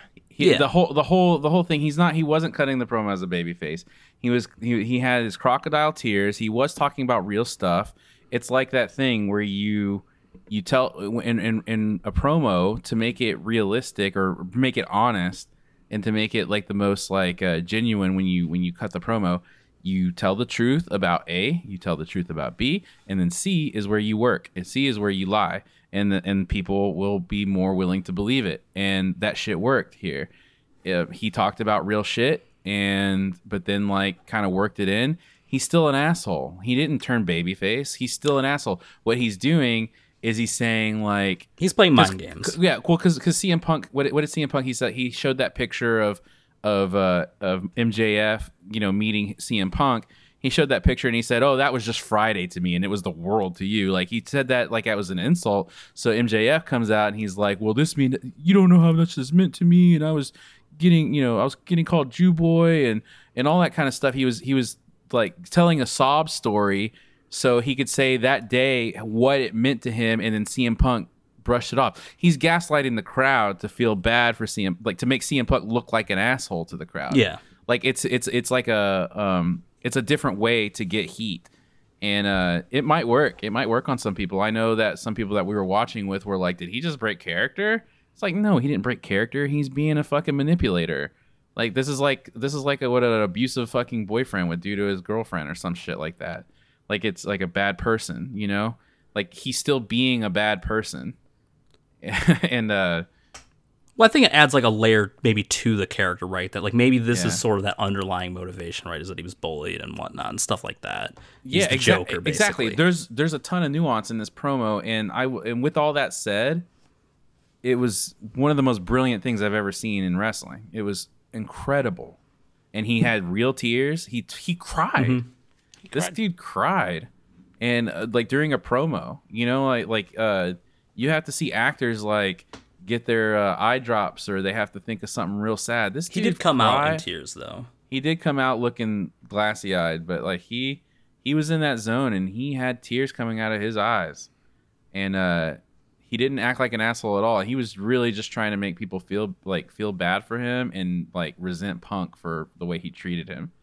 It was just like, um, it was just like that's. I mean, I loved it. It was incredible. It was absolutely incredible. It felt Maybe, genuine, dude. That was the best part of it. It just felt genuine when he was mhm. saying it. And like obviously the MJF character isn't much of a genuine person, but it didn't I think that's why people felt like, "Oh yeah, maybe he broke character. Maybe he was like almost like turning face with it and trying to turn Punk heel on them." Um that was the best part of it because we know that like it's going to it's gonna blow over and be something completely different next week when like the before the match, and it's gonna be, I think there's gonna be good payoff for it. Yeah, this match is gonna be nuts. It's gonna be Yeah. big time. And I mean, I We're gonna will. cover that. Yeah, and I'll say like one last thing about the promo is like, I think, look, obviously I don't see this as a face turn or anything like that, but it did show to me that like he does have like legs to stand on if he ever did decide to turn face. I could see him, working promos like this, night after night, as a babyface down the line. Will he ever? Who knows? But I can at least imagine it. Whereas, before it was definitely harder to ever foresee MJF being anything but a heel. Yeah, for sure. I think that one day that people are gonna just start loving him. They really will. Yeah, I think he'll get like the Ric Flair treatment, where it's just like, even if he sticks with like a more heelish character, people still cheer him even while he cheats. We saw a preview of it when he went to Long Island. Yeah, And he was like super over as a babyface, and they Yeah. loved every shitty thing he did. And Yeah. it was awesome. yeah, that was awesome. Yeah. So after that, we had 2.0 backstage. Just a quick rundown against Bryan Danielson. Matt Lee in 2.0 is hilarious, as always. Didn't have a whole lot to say about that, though. It was pretty brief, which takes us to Kings of the Black Throne, House of Black. Again, they've got the double names. Versus Pac and Penta Obscuro. Penta debuts this new character, clearly, at the very least, inspired by Pentagon Dark, if not outright being Pentagon Dark. Alex Abrahante still accompanies him to the ring. He looks hilarious. He's in like this dark priest or like Reaper getup. He's got like a It's like powdered full face. on Party Yeah. City straight up Party 100%. City Dracula. Yeah, 100%. And he comes in with a shovel. The match was pretty good. I'm a little mixed on certain things in it, but one of the cool spots was Brody King stack pack on Penta and then chopped them both over each other. That looked great. And then the finish was Penta blocking the Black Mist from Malachi, which I thought was kind of cool, but then he just kind of wins with a roll-up, which didn't seem as weak, and then they get beaten down after the match. One thing to note after the match is we did get... during the beatdown, Malachi has that shovel over like Penta's neck, and before it goes black, it looks like he's gonna like straight up just decapitate him with the shovel. A really brutal looking visual. But then after the blackout, Buddy Matthews, another thing we called on this show, shows up and immediately goes after Pac and Penta and sides with the House of Black. Yeah, this I have very mixed feelings about this. Obviously, everybody involved is really awesome and talented. Some like great talent. I don't like that they brought in they started the Penta character, the Penta Dark character, because I just don't understand why they would have him come in and like not just be like highlighted in like a singles match or something and just winning with like a roll up instead of something really cool. It was just really weird. It seemed like it was too soon to introduce the character, or if like I thought about it a lot and I was just like, if you don't have enough time for the pay-per-view, I guess I understand that they have to like kind of move forward and everything. But if you don't have time, then don't debut the character at all, because people are going to be just as excited about Penta and Pac versus the Knights of the House of Black or whatever the fuck they're called. Like nobody's gonna lose interest because it's not Penta Dark, and nobody gained any excitement because it's Penta Dark. But I think they would be excited about Penta Dark, like after, like wait till, like we know they're not going to win this match. Like they're gonna put over House of Black for sure, in my opinion. Like I just really see it happening, and that's fine because that's the tag team that they want to build. But then why not just hold off Penta Dark till after the feud?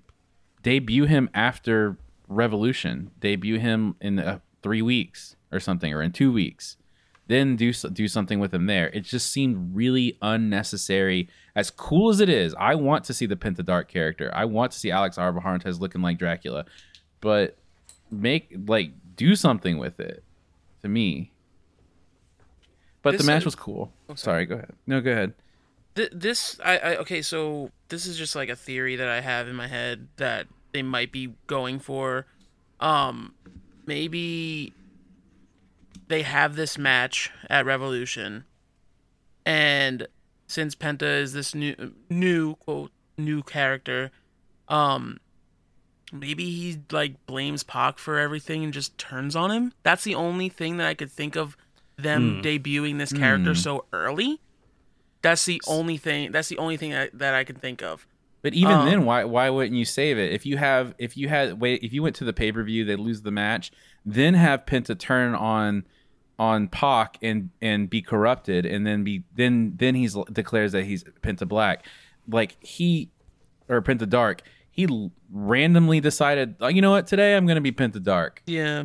Well, I think it was tied to like the Black Mist thing, because they're clearly trying to like put that over as this. But he didn't hit him with the Black Mist, did he? He did. Oh, okay. There's that, I guess. Okay. Still, I still think that they could have done it differently. I don't I don't like the way they handled it. But with that said, again, if the match is good, it makes up for it, and these guys are gonna have a great match. I guarantee it. Oh yeah. Though I was thinking again with the Kings of the Black Throne, perhaps Kings of Pro Wrestling versus Kings of the Black Throne in the future. Oh, that's another one, yeah. But that's I'm just trying to justify having that extra name in any way possible. Also during the post match, Brody just like destroyed security, which was pretty funny. Tossed them aside like complete geeks. But next up, we had the Eddie Kingston and Chris Jericho promo. This was great. It's insane that we had this much good mic work on one show. It was Eddie's the fucking man. Eddie's the next Stone Cold Steve Austin. Last week, I think I was like, he could be the next Stone Cold. He's the next Stone Cold Steve Austin. Yeah, this was great. He mocks Jericho's entrance. He asks why the security's there, and Jericho calls this because he's a street thug. And whereas Kingston replies like, "Well, I'm not a sports entertainer. If you want to do that, just go down the street." And Tony Khan bring down Chris Statlander and Willow Nightingale. We never did get to see that match. So clearly, I don't know if they were on standby or what, but yeah, I did like that Jericho also kind of buried WWE in his response. He's like, yeah, but like unlike other sports entertainment, I'm actually going to be entertaining. Yeah. It just kept building up. They just go at each other for their history and stuff like that. Eddie says that his heart doesn't pump Kool-Aid, or don't pump Kool-Aid, I think was the exact verbiage. That's one of my favorite Mark Henry lines when he did his Hall of Pain gimmick. And he would just like come out and just there's pure destruction, and he'd completely like wipe the ring and stuff like that. And then he'd walk to the back, and I remember he goes, I think about it all the time too. He goes, "My heart don't pump Kool-Aid," and I love that line. It's so good. This was just this was amazing. I loved how it like fucking built up the ongoing theme for Eddie Kingston's feuds, moving up to when he eventually wins the world championship, which will probably happen at some point. God, I hope it does. Yeah, absolutely. It's like we don't believe in you. You just don't have what it takes, and like you're just a fucking thug. You look stupid. You're fat. You're ugly. You're dumb. Shit like that. Like they kind of like look down in a condescending way at Eddie, the characters that he feuds with. Mm-hmm. And I think that's really good because it's telling the story that Eddie can overcome, and maybe there's some truth to some of it, but that's the thing. Like when you when you work at something, if you're not like the prettiest person, or you're not the most naturally talented person or skillful person, you have to work harder than everybody else. You have to work harder to get noticed. You have to work harder to. This goes like if anything in life. You have to work harder to like to get to the point where other people might have it a lot easier. And that's Eddie Kingston. Eddie Kingston's the guy that has to work harder. He has to go through this adversity. He has to lose these big matches. He has to get his ass kicked. He has to get injured. He has to get put on the shelf. He has to take longer than people to get to WWE or get to AEW to get that big contract and make the money. Like, he is that character. He is us. He is a lot of us. That's why we as fans connect with Eddie the way we do, because he is that guy that's working harder than everybody else because he's not pretty. He's not rich. He's got to work for it. I love it. Eddie Kingston is literally the man's man. You know, like the quintessential fan is going to what's it called? I can't think of the word now. Great. Is going to see himself in Eddie Kingston, because Eddie Kingston doesn't look like a wrestler. He's not a bodybuilder. He's not a high flying like maniac. He's just a dude who wants to fight, and that's what people like him for. And he's also, you know, a great talker. And so I think that this match that's gonna lead to, it's not gonna have like the same, you know, crazy like high flying dives and like crazy athleticism, but it's gonna be like a storytelling battle, and it's gonna be a great match to watch on at Revolution. The Revolution card is shaping up to be fucking awesome. It really is. Yeah, Like, something really to look forward to next week. There's no holes in it yet, so nothing that I'm like, ugh, not yet at least. Well, maybe we'll get to that. We'll get to that. We had Ricky Starks versus Preston Vance in a qualifier match for the Face of the Revolution match. This was honestly really quick. It wasn't bad, but it was just kind of not a whole lot happened. It was a very brief period. Ten gets the full Nelson a few times. Seeing Ricky Starks like just sell it really well, and then, you know, his escapes were pretty creative. But the last escape, he just like grabs his mask to make 10 let go, so, you know, he gets to do that, and then he hits the spear and then pins him. So we've got Ricky Starks in the ladder match. Yeah, anytime I can see Ricky Starks on TV, it's a fucking win. Dude is awesome. Future big star. I like you were saying, I love the way he sold the finish from 10. Like, every time he went for it, he acted like, oh shit, I gotta get out of this. Like, I can't be in this. I can't be here. Mm-hmm. And that's brilliant. And hardly anybody does that when somebody goes for their finisher. You often see them go for a finisher and they just like push the person away, or they counter it if they're going to counter it and stuff like that, or if they're not going to end up being in it. You see it all the time. But when he was facing the finish, he's like fuck, like no, I can't be here. It was great. Mm-hmm. It was nothing crazy about the match, just really solid. That's it. It was nice to see 10 have a match on TV again. They need to get him out of the fucking mask. And he looks fucking dorky and weird, even though he's actually pretty good and he's good looking. Like, get him out of that fucking mask already. Jesus Christ. I think it adds to his marketing, but fair enough. What marketing? Do you see any fucking 10 masks in the crowd? Do you see, like... I'm sure there's some kids who like him. Yeah, okay. I don't know. I don't think so, dude. Sorry. Nobody's... I mean, sure there are. I mean... Dark Order's babyface, but nobody likes 10 because of his stupid mask. Fair enough. It's not Rey Mysterio. Not yet. There we go. Future Rey Mysterio. Need Here, some you heard it. optimism. Here's another fucking thing. He's 10 and he's using like the fucking like scratches for representing the number 10. This is a fucking missed opportunity for being X. For being like Mr. X and having like X's are cool. X's are cool. He could have an X on his mask. He can have his X's on his chest. Like, X. Like, what the fuck? That's the inevitable character shift. How do you overlook that? That's the inevitable character shift. He goes from, you know, the little, you know, slashes to the Roman numeral. One last thing I want to note, and you pointed this out, was after the match when Starks is celebrating, he has like his belt out, and then like a fan like tries to reach for it, and he just like pulls it away from him. Yeah, like, no, you can't have it. It's mine. It's so good. I love Ricky Starks. Backstage, we get a brief bit with Red Dragon, the Bucks, and Cole. The only thing here, I just thought Cole was pretty funny. Just he's like, guys, shut up, and there's like it was just like really over the top stuff. But yeah, that was that. And then we had the TBS Championship match: Jade Cargill versus the Bunny. This was the drizzling shits. I'm sorry. I think I don't have anything against Jade, and it's not a knock on Jade because I think she's looks good from everything I hear that she worked really hard and stuff like that. But she's just not she's not there yet, and the match was the shits. They did some weird fucking sells. She has no idea how to sell. Yeah, I didn't like this at all. And then don't even get me started on. Actually, you do get me started on the fucking aftermath.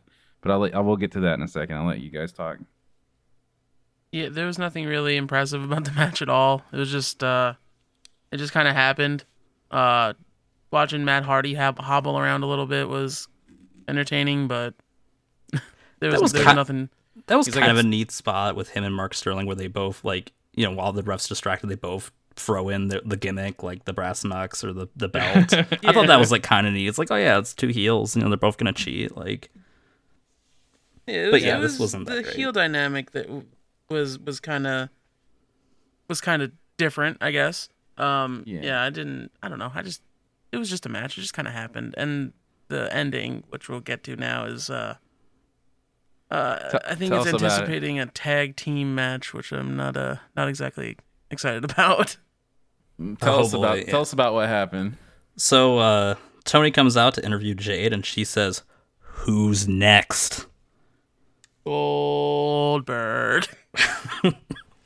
So quickly, Ty Conti comes out. The crowd seems to be into her at least, but she challenges Jade. But we get kind of a really rough skirmish afterwards, and I'll let Joey delve into the details of that. I hated every bit about this.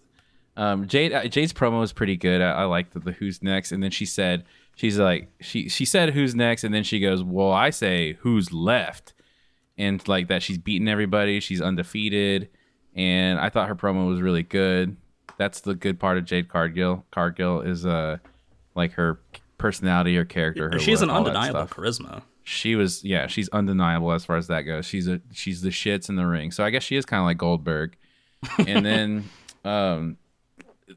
then like Tay Conti's music plays, and I hate her music. It's just like the fucking like it's fine, except that when she's coming out to fucking fight somebody, you know, she's running out and it's like it's like the fucking dance music, like the fun like fucking dance music, and she's running down with fucking full of fucking anger and rage.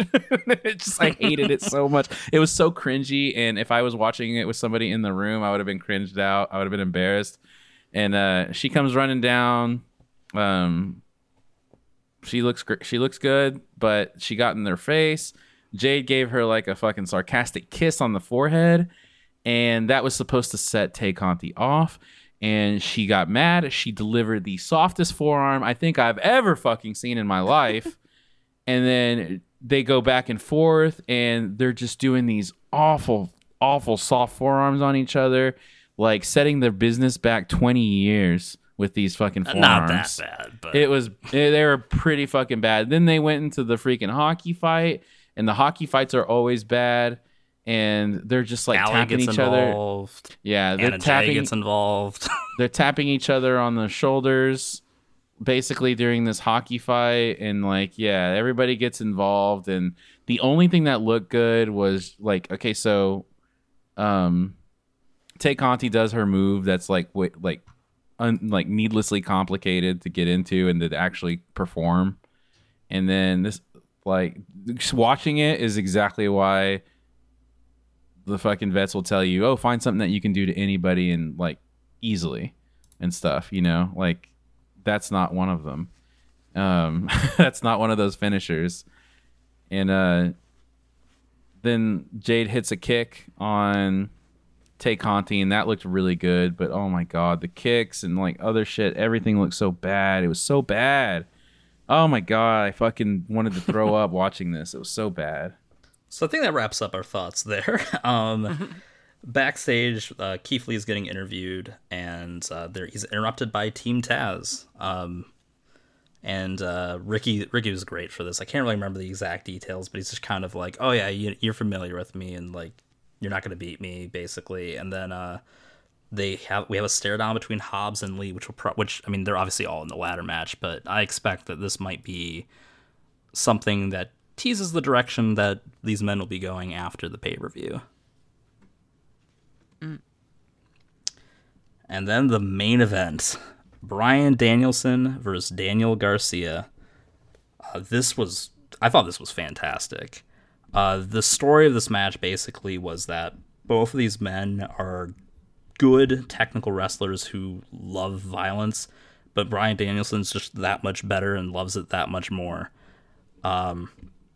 You get all kinds of cool stuff. There's this felt a lot more believable than I think the Lee Moriarty match, and I think even the promo afterwards sort of suggested that when Danielson tells him that that's exactly what he wants to see.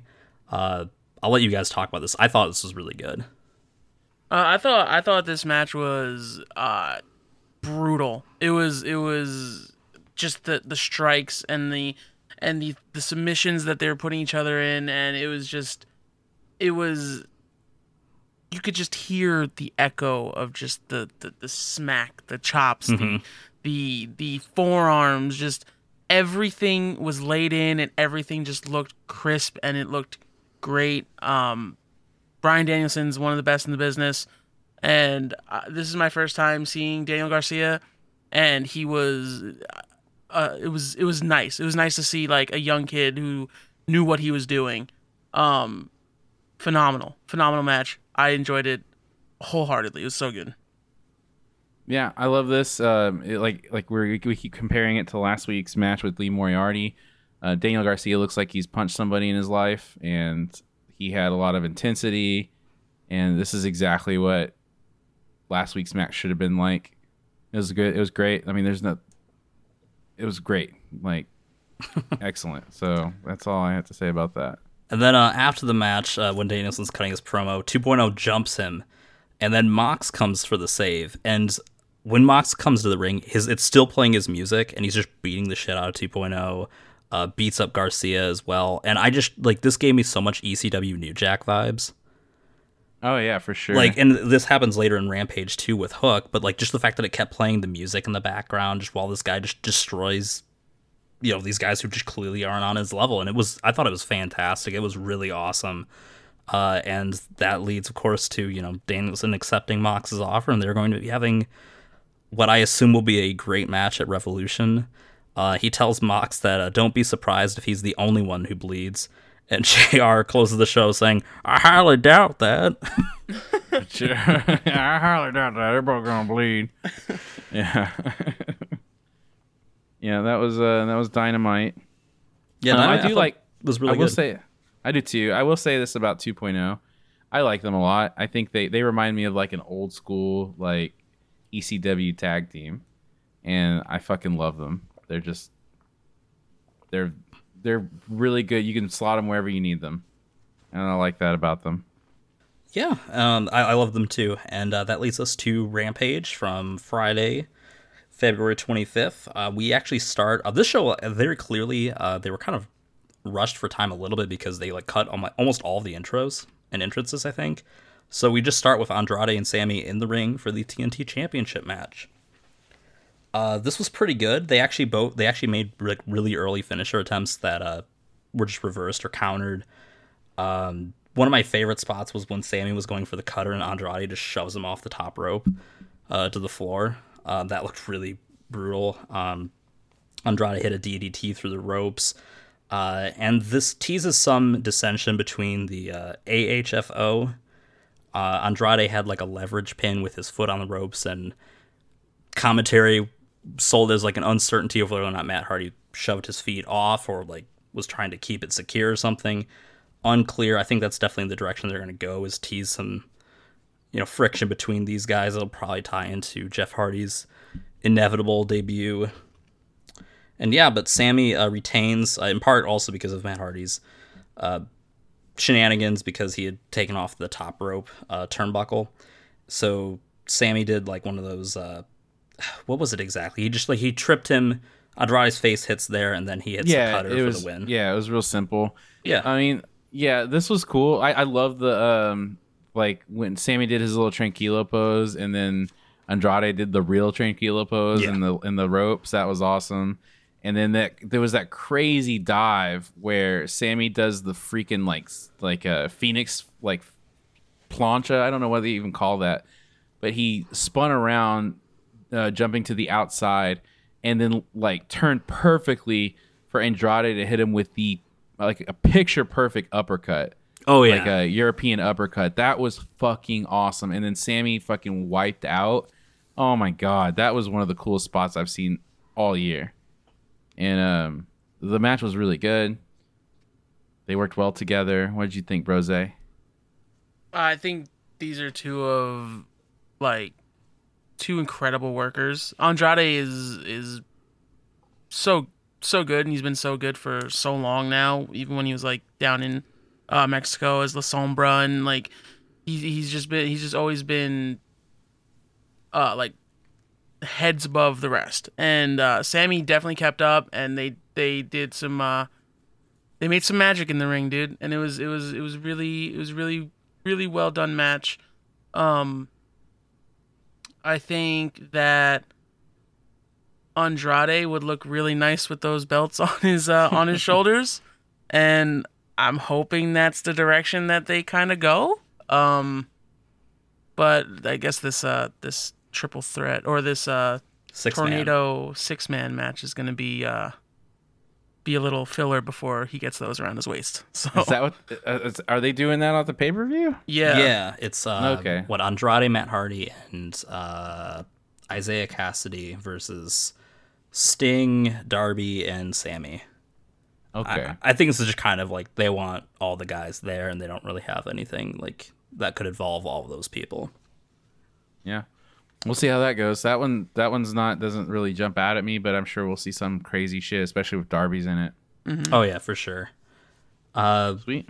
We then we're supposed to then have Wardlow versus Nick Camaroto, but we get a few promos first. QT cuts a promo about how disrespectful Taz and Hook are, says that he's gonna stretch him out in front of his dad, which sounds pretty dirty, but I think it's trying to play on a little bit of a double entendre. And he takes all the credit for Hook, says that he's only... Double entendre? What do you mean? Yeah, I don't know what I'm talking about. Forgive me. Stretching is not stretching an asshole. Stretching is an old school term in pro wrestling where the that's what like Stu Hart would do to people. Like he'd get the fucking trainees and he'd tie them up in knots, and like that's what stretching is, like a submission stuff. It's like making them like putting him in pain and shit like that. Yeah, I don't know. Like, yeah. So it's like doing it in front of his dad. Come on, like we know that he's kind of playing a little on the. No, I don't think that at all. His dad is old school. Everything about Taz is old school. He is an old school guy. His fucking kid's wrestling name is Hook, which is actually another one of those words that means something different now. Like in the old days, a hooker was a wrestler that you would get to go and shoot on somebody to if they didn't want to do business or something. Like he was basically like a hired gun, like a mercenary, like a legit mercenary in wrestling. Like you send them out there to fucking get some job done. They were called hookers, and so that's why his name's Hook. That's totally a thing. So Taz is old school as fuck. I don't think it had anything to do about stretching an asshole. He was talking about because he was Hook's trainer, so it makes sense for Hook to stretch, or for QT to Hook. QT to sorry, yeah, I for get what you're QT saying. to stretch Hook. Yeah, it makes sense. So I don't think there was anything dirty or nefarious in that comment at all. Like 0%. Either way, I don't think we'll see it happen. But anyway, so Hook comes out while his music plays, destroys all these factory students, and then just leaves. Before his music's even done playing. Yeah, they're not gonna fuck. They're trying their best not to fuck up Hook, and I think they're doing a great job. He's fucking amazing. He's got a presence, and they're booking him like he's dangerous. So, What'd you think of him this week, Brose? I knew you were gonna sound like that when you asked me that. It was cool. It was cool. Okay, I'll give it that. I still like I understand the aura that he has, and like I understand like how people feel about him, especially since now I'm like watching more and reading more and like listening to the crowd and seeing the signs and like everyone loves Hook. So Except Brose. I didn't say that. You're I didn't say exactly that. why those old school hooks existed. You're the reason. Yes. Somebody's gonna send a hooker out to you. I wish. But yeah, so I get it, and it was a really cool, it was a really fun segment to just watch him decimate some people over and over again. So I understand. I didn't understand initially, and that's my fault. Okay, I'll own up to it. Well, it's good that you've learned from your mistakes. Thank you. Grown as a person. Yeah, I agree. Join Team Hook. Yeah, then we get Dan Lambert with the Men of the Year. Seems that we're setting up for Scorpio Sky to have a TNT title match. So if Andrade's the direction, he's going to have to wait. Then we actually get Kamaroto versus Wardlow, and this was actually pretty cool. Just two big guys going at it for a bit, and then finally Wardlow manages to pull off his Powerbomb Symphony, as it's called. He gets 4 in total and picks up the win. They should do something else with Camarado, like get him out of the factory, have him be. This is one of those things that like it's a guy that probably would never be world champion, and not in a bad way, but he's like a big guy that I think that I see him as like a big baby face, and just the fun baby face that you're happy to see. He's never really in the main event, but they just use him as like a fucking wild man character. Not like on the nose, but he's just a big ass wild man that fucking wrestles and people love to see him. Kind of like Hacksaw. Yeah, like, I think that could work. like Hacksaw Jim Duggan spot. You know what I mean? Like Nick Camarado is made for that spot, and I think people would love him if they started booking him in such a way. Yeah, and then after the match, Aaron Solo tries to go at Wardlow. Wardlow attempts to powerbomb, but Spears hits Solo with the chair, but it like smashes Wardlow's fingers. And then he tells him that he cuts this really goofy promo where he's like, "The powerbomb, it's just not working. It's not over. The crowd doesn't like it." And the crowd's just like booing this whole promo. And then he's like, "Oh, and me and Max, we're so proud of you." And he hugs Wardlow, and Wardlow just looks so pissed and disgusted with him. I loved it. It was a brief little bit, but it was just nice, seeing the development of this feud. Yeah, I agree with you. I lost my train of thought there. I'm not gonna lie. It made me mad because Sean Spears is an asshole, and I like the powerbomb, so I guess he's doing his job right. Yeah, there you go. Yeah. He's doing it correctly.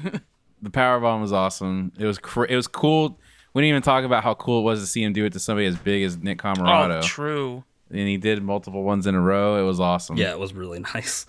You could tell it was. He sold it too, like it was like, yeah, I'm picking up a real big guy. And you can see it in his eyes, dude. They were like bloodshot, and he was just like, "Oh." Yeah. He looked like an angry, upset parent or something. Then we had Serena Deeb's weekly squash against Kayla Sparks this time. Wins in 2 minutes 30 seconds. Not a whole lot to say. I mean, shout out to Kayla Sparks. She was apparently on SmackDown and Rampage on the same exact night. She appeared in 2 different companies on the full exact Rick same Rude.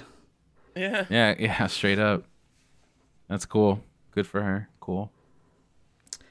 And then we had the contract signing for Thunder Rosa and Britt Baker's title match at Revolution. I'm excited to see them go after each other. I thought it was really good. They talked about real shit. That Thunder Rosa is the one that won the match, but everybody's talking about Britt Baker. That's really good shit, and it's also very, very true. Even though Thunder Rosa is amazing as well, but that's where Britt really, really got over. I mean, she was pretty much over going into that match, but she got really over. That's when it really cemented everything. Yeah, and she was, I'm ready for this match. This is the money feud to me. Like, they could do Britt Baker versus Thunder Rosa for a very, very long time, and people would stay interested, I think. Yeah, I think so too. And we also got a really cool brawl out of this. Yeah, the brawl was really good. Yeah, Rosa just jumped at Britt over the table, and like she just falls over in the chair.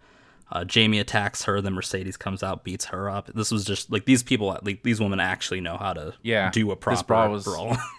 This was night and day compared to that brawl from earlier with the women, and they were great. And Mercedes Martinez is so fucking good at her facial expressions and body language. When she was like, she still looks very conflicted and unsure about the things that are happening. And she conveys that really well, and it's absolute brilliance. What she's doing, what Mercedes Martinez is doing, is pure art. It's good. I noticed that with Jamie Hayter too. Her facial expressions are really good as well, and she just looks brutal. Like she's just like really pounding in there the strikes, and the brawl was great. I think she's definitely destined to be one of their breakout stars. Oh, 100%. Like she's probably one of the best on their roster for sure. She's gonna be there, man. And if they end up throwing Mercedes Martinez and Jamie Hayter in a match together, they're gonna make magic. It's gonna be really fucking good. Yeah, I'll be shocked if we don't get that within like the next week or two. I hope we see that on the pay-per-view. Honestly, that'd be great too. Then that takes us to our main event: Anthony Bowens versus Orange Cassidy. Another qualifier match for the ladder match. The Acclaim's rap this week, so apparently was censored. There was a line about I think he was singing that Orange Cassidy was less popular than Vladimir Putin.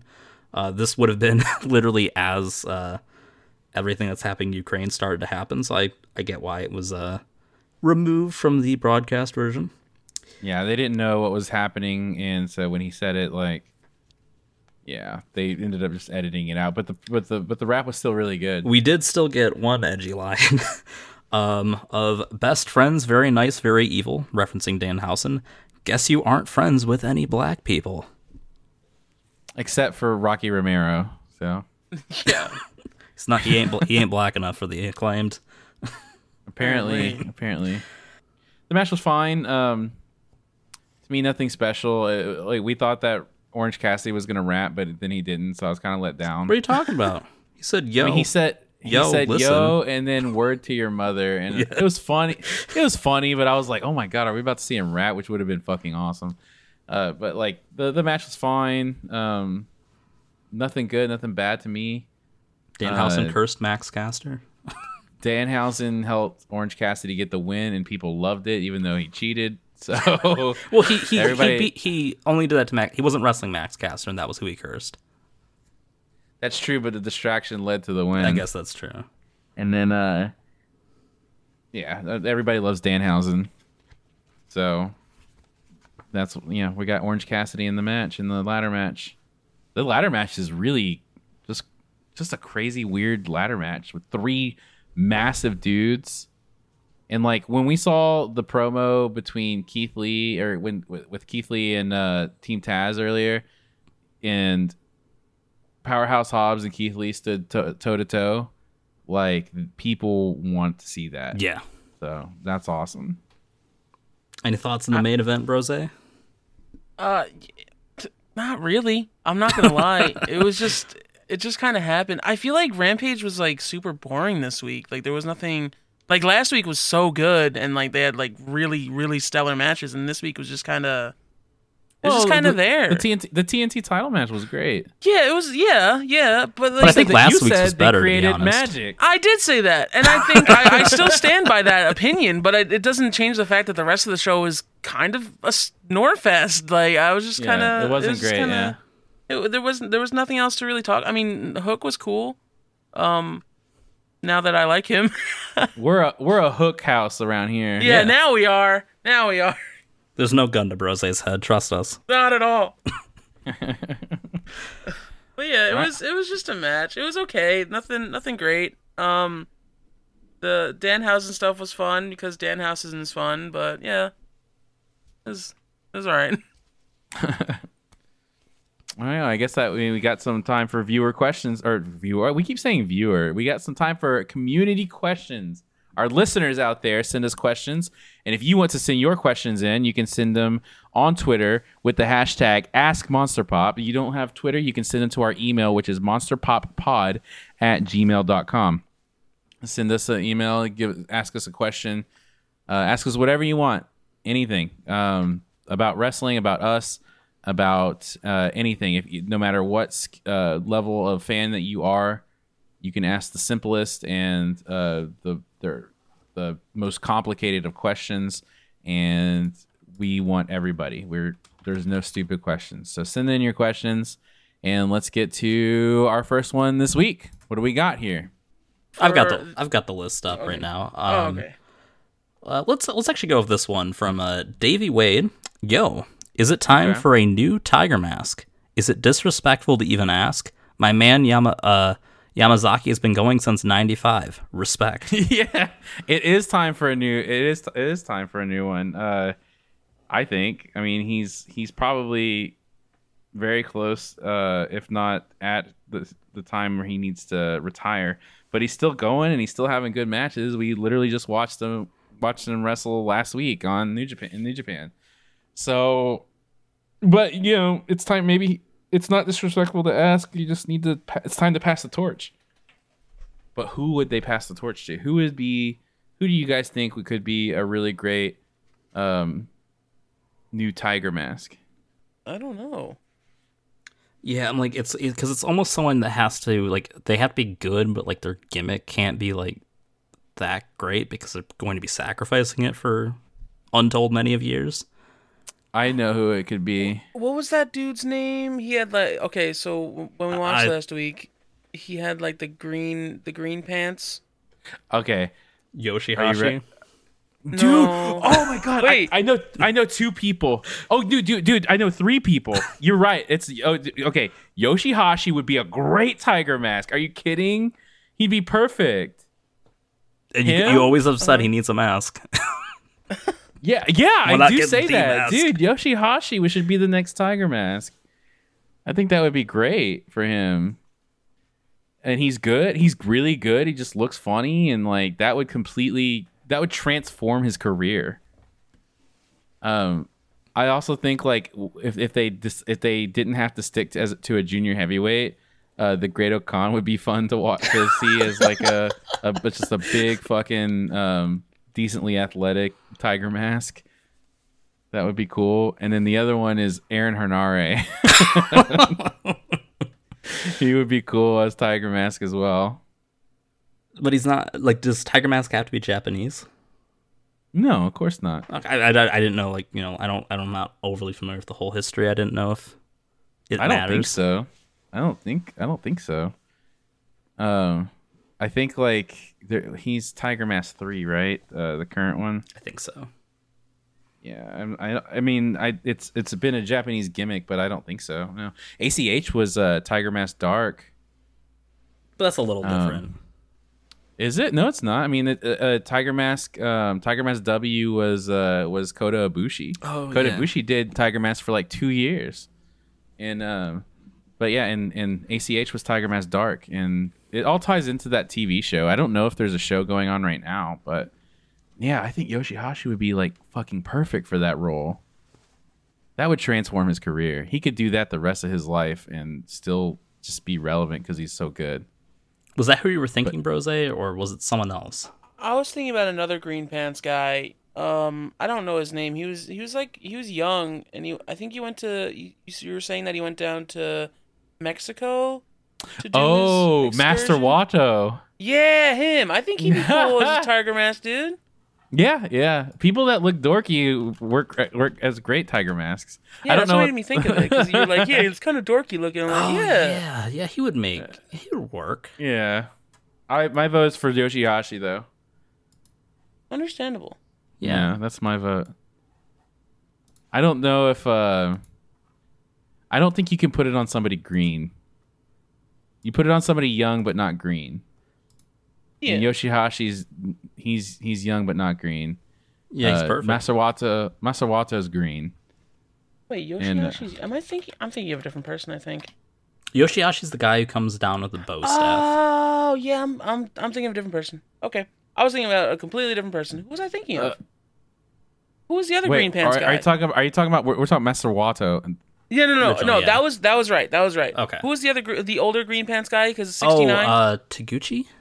Taguchi.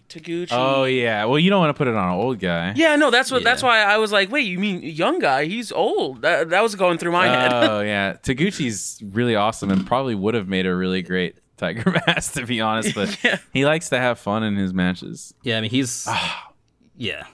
I'm gonna write a letter to New Japan and say, hey, can you make Yoshihashi the new Tiger Mask? Thank you. Thank you.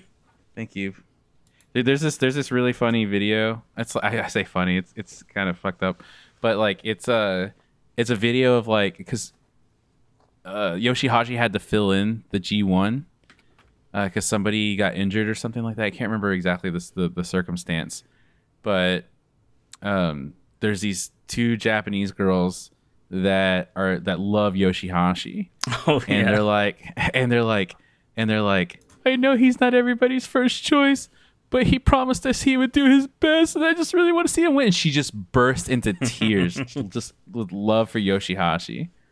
They love those baby faces, man. Those like fucking strong, fired up baby faces over there in Japan. I'll have to show you that video, dude. It's so funny. It is pretty funny. I do remember It's that like, one. it's very wholesome. I love how serious Japan takes pro wrestling. I love it. Have you ever seen that? Have you ever seen Tanahashi's promo about COVID? Yeah. That one's really good. Yeah, where he cries. I cried watching his promo, and he cries like he was just like, "We'll always be here to entertain you. This is what pro wrestling is about," and just goes into this crazy detail, and just it's amazing, and it's really powerful, and it moved me. All right. Next question. Does anyone else have the list open or just me? I have the list open. Who had more of an impact on wrestling, the Harts or the Von Erichs? That is a really great question. So the Harts obviously were more successful more recently, but back in the territory days, the Von Erichs were huge. They were rock stars. But if we're talking about the impact on wrestling, I would have to say, fuck. Because the Harts had Smoky Mountain. Von Erichs were down here in Dallas with World Class Championship Wrestling. And then they also were training.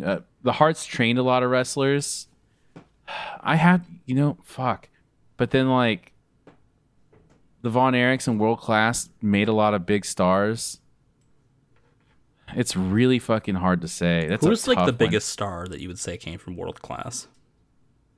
The biggest star that came from World Class that That wasn't made? one of the Von Erichs, yeah.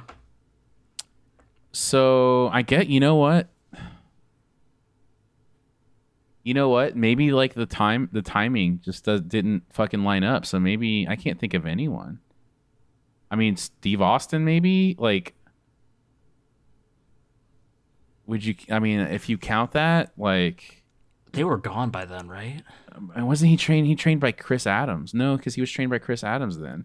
I'm 100% sure Steve Austin worked World Class, I think, like at the end. Like at the end of World Class, not at the end of his Yeah. career. Yeah. Yeah, I mean it's the Von Erichs thing. So I don't know if it's necessarily about the biggest star though. I think it's also about like the contributions and stuff. And like I said, they both had a way to make stars and to bring people out and stuff. And God, it's hard to fucking say. To this day, I still hear people talk about the Von Erichs. Yeah, I mean, you're in right in Texas. their territory. Yeah, I still hear people like mention it. Oh, my mom loved the Von Erichs, and I used to watch it with my mom and stuff like that. Like I still hear about the Von Erichs to this day. No joke. Just around town, people I don't even fucking know, and like we'll talk about the Von Erichs and the Harts. They put out a lot of great talent. They really did. Like if I think about it, like, dude, the Hearts, they trained some of the best, and like those Were some of the people- best. They were, yeah, exactly. And like when you talk to like wrestlers nowadays, like they get influenced from like Brett and Owen and just the people that Stu trained. They look at them as like, oh, I want to be like that. I want to be like this technical wrestler. I want to be this. Even like high flyers, like they talk about what's it called? Like who am I thinking? I'm thinking of Owen like Hart, like Owen, and then like Brian, and Flying just, Brian Pillman. yeah. So I feel like they had more. I personally feel like they had more influence. Maybe Dynamite Kid was who you were thinking. Oh Yeah. Well, okay. So here's who I agree with you, and I think the biggest reason is because the style that Brett and stuff were working, and Brett and Owen and everybody were working, influenced the future, and it's kind of the style that we have today. Maybe kind of a bastardized style, but like it's similar to the style that we have today. So the smaller wrestlers, it's different. Mm-hmm. So yeah, I'd say the Hearts probably had more of an impact, but I definitely don't want to discount the Von Erich's contributions to the business at all. Yeah, no. And you know what? There's the young Von Erich's Kevin Von Erich's kids. They're active now. They're wrestling, and they've been working in MLW, and they're fucking good. Like there's some like old school Texas fucking brawling ass dudes, and they're good. Their name is like Marshall and what are their names? Marshall. Let's see. Marshall and Ross Von Erich. That's them. And I think they've been working mostly in like MLW and stuff. But yeah, they look great. They're very good, and let's see where they go. Maybe they'll fucking be awesome. Or maybe they'll be big stars one day. Yeah, we'll see. I'm surprised they haven't been signed. Like, I think MLW. You said they were with MLW, right? They are at MLW. And from what I understand, their for contracts are kind of a little rough to get out of and whatnot. So. Oh, really? Gotcha. And I know they hired Lacey Von Erich for Impact Wrestling, and she couldn't tell the difference between a wristwatch and a fucking wrist lock. So it's like she was terrible. She was really terrible. Like maybe the worst women's wrestler of all time. She was that bad. And they hired her. So the fact, like, if they're not under contract to MLW, the fact that they're not fucking signed somewhere is insane. Like, you would think that somebody would put up big money to get Marshall and Ross Von Erich, or they would jump at the chance to get them. Maybe not big money, but they would jump at the chance to get them, But I would look out for them. They're young. They're fucking, they're good, and I think you'll see more of them. But as far as your question goes, the Hearts had more of an impact on pro wrestling. Yeah, I agree with that. For the next question from Quas, who in your opinion has the flashiest signature move, past or current wrestlers? The flashiest. It would have to be a top rope move, right? Just a flashy move. Yeah, when I think of... Go ahead. I was going to say, too, like, honestly, some of it might just be, like, a specific instance of a move. In some cases, like, one thing that, like, stood out to me when I read this question was I remembered the, from Kenny Omega versus Christian Cage, he did the, I think it was from the second rope of One Winged Angel, and just, like, seeing the crowd literally, like, stand to their feet as that move went off just made it, like, stand out, like, way more. Like, the move itself was really cool, but just, like, the environment of it really took it to that next level. Yeah. The Pepsi Plunge is pretty flashy. Mm-hmm. It's literally a clunky-ass pedigree from the top rope. It's, like, it's like a unnecessarily flashy. The 630 moonsault from Ricochet, and actually, you know what? Sammy does it too, and so does Jack Evans. Does the 630 moonsault, or not moonsault? 630 senton. Have you ever seen a double moonsault or 450 fucking moonsault, like just a double moonsault? Have you ever seen one? That shit is crazy. I've seen Jack Evans do it. Jack Evans has done that shit, and it's fucking crazy. He did it off of a cage in Ring of Honor. Oh my God. And that shit is insane. So maybe something like that. Yeah, I'm automatically thinking about like off the top rope stuff. Like I'm thinking about like the height of a Billy Kidman shooting star press. Like he like or like even like Seth Rollins and the Phoenix Splash, dude. The Phoenix Splash is so like that's a flashy move when I think of that. Or even I've like also never seen it finish a match though. true. No, true. The coup de grace. Like You say Billy Kidman had a high shooting star press? yeah. No, he always almost broke his neck every time he did one. No, that shit was okay. Maybe I No. was just a child. Are you thinking and thought it was high. are you thinking of Paul London's? No, I'm thinking Paul well, they London were had a high together. shooting star. They- Paul London had a high shooting star press. Billy Kidman looked like he was gonna die every time he did it. Well, maybe that's why it stood out so much Well, to maybe him. yeah, maybe that's why I thought about it. Okay, maybe that's why. Maybe flashy doesn't necessarily need to be good. Okay, Yeah, it doesn't need to be well executed. I'm gonna look up Billy Kidman's shooting star press I'm gonna right do it now. too. I'm gonna do it too. Okay, I'm I'm looking. gonna look it up right now. Okay, it was high in the early days, but I remember seeing him like brush people's fucking body when he comes down, like in like WWE. Yeah, It's okay, it's not that high. It kind of stays on the top rope. yeah. See, it wasn't that bad. Okay, Okay, yeah, I don't know. That's who I think of when I think of the shooting Matt star Seidel's- press, dude. Matt Seidel's. Okay, yeah, I'm looking at these later ones that he did. Yeah, it's exactly like I was saying. He like nearly dies, and like the That hat's the Flash, man. Matt Seidel's shooting star press is probably the best one I've seen. Yeah, Matt said. Oh, I didn't even think about him. Yeah, Matt Seidel's shooting star press is just like fucking insane, like unbelievable. Yeah, it's really good. Brock Lesnar's.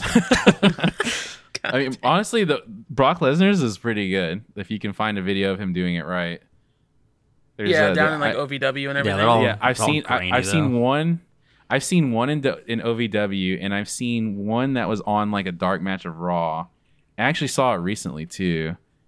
Like it's pretty good. I'll have You to think he put can it. pull it off now? Hey, if he does, maybe think- maybe they can actually live I up think to he that could. title. If he wanted to, I think he could. Yeah. That'd be cool. Yeah, I think he could, but like the thing is like the reason why he said that he couldn't do he fucked it up in his match with Kurt Angle is because they had a long match and it was they were fucking tired and apparently he slipped a little bit and it wasn't perfect, but he's done it like a million times apparently and but yeah, Brose, Kurt Angle's really far too. would you guys say if he does whip out the shooting star press at, let's say, his match against Roman, would it be the biggest WrestleMania match of all time? That shit is insane, dude. They're fucking propaganda machine shit. Oh my god. And you know what? To be fair, they're right. It is the biggest WrestleMania match of all time because there's never been a world title unification match. That's fair, but have have- the titles ever meant less than they do now? You're right, but it's still a unification match. Like it's still their 2 world championships. So I would say yes, it is their biggest match of all. Name one other one. Name one bigger. Rock Cena. Rock Hogan? Rock Hogan was but that wasn't even the main event. It wasn't, but it was still a It big should match. it should have been a main event. Yeah. Yeah. I guess Rock Hogan maybe, but like there was no title on the line or anything. If you're a purist like me and you think the world title means something, then the unification match is. Yeah, if kind you're a of- fucking mark. I think you can go back and forth for that. Sorry, that was really funny to me. Okay. Yeah, if you're a fucking mark. Okay. Okay. Yeah. All right. It's up there, I guess. All right. Do we have time for a couple more questions? Yeah. How many more do we have? We've got 2 more. Okay. Let's hear it. All right, we'll do EX That Dude Kato asked, who's better, masked or unmasked Kane? Masked. Yeah, I don't think that's Masked. easy. I don't think there's a whole lot of Easy. debate here. Yeah, Mask Kane was fine. Like I liked that they were trying to be creative with his character and stuff, and he was cutting good promos. But and remember when they set Jim Ross on fire? Yeah, that was fun.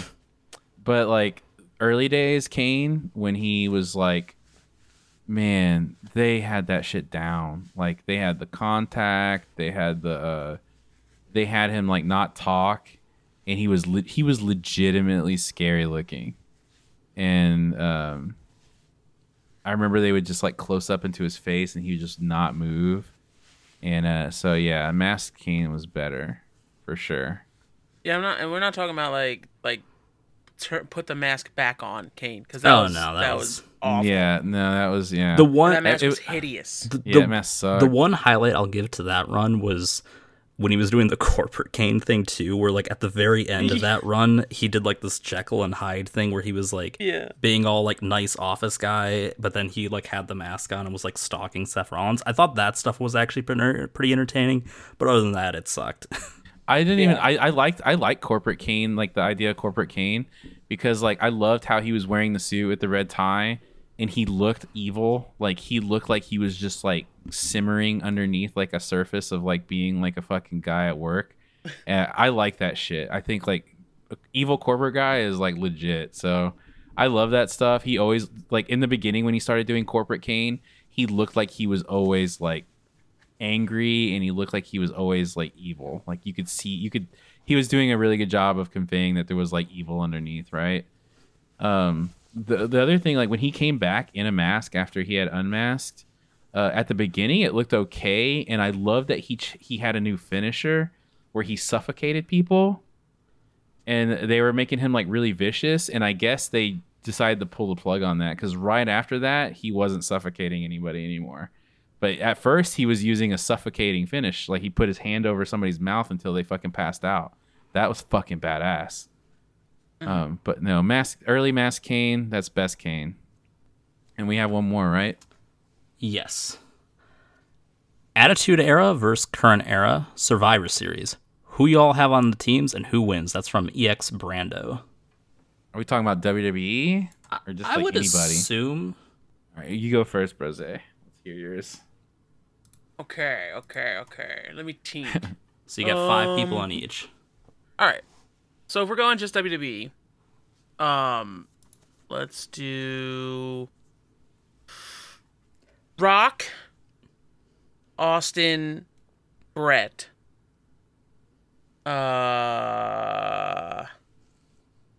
Shawn Michaels, and Mick Foley. I think that's a I think solid, that's exactly who I would pick. Yeah, I think that's pretty solid. That's really solid, yeah. And then if we're going, or this is hard. Current. Let's do Rollins and Reigns, obviously. Dude, I wanted to put Cesaro on there, but now I can't. Which is it makes it easier, phenomenal, doesn't it? and yeah. McIntyre, Balor, and what's his name? Otis, the big guy, that big guy. Yeah. Mm-hmm. Otis, I had Otis on my list too. Did you really? I sure did.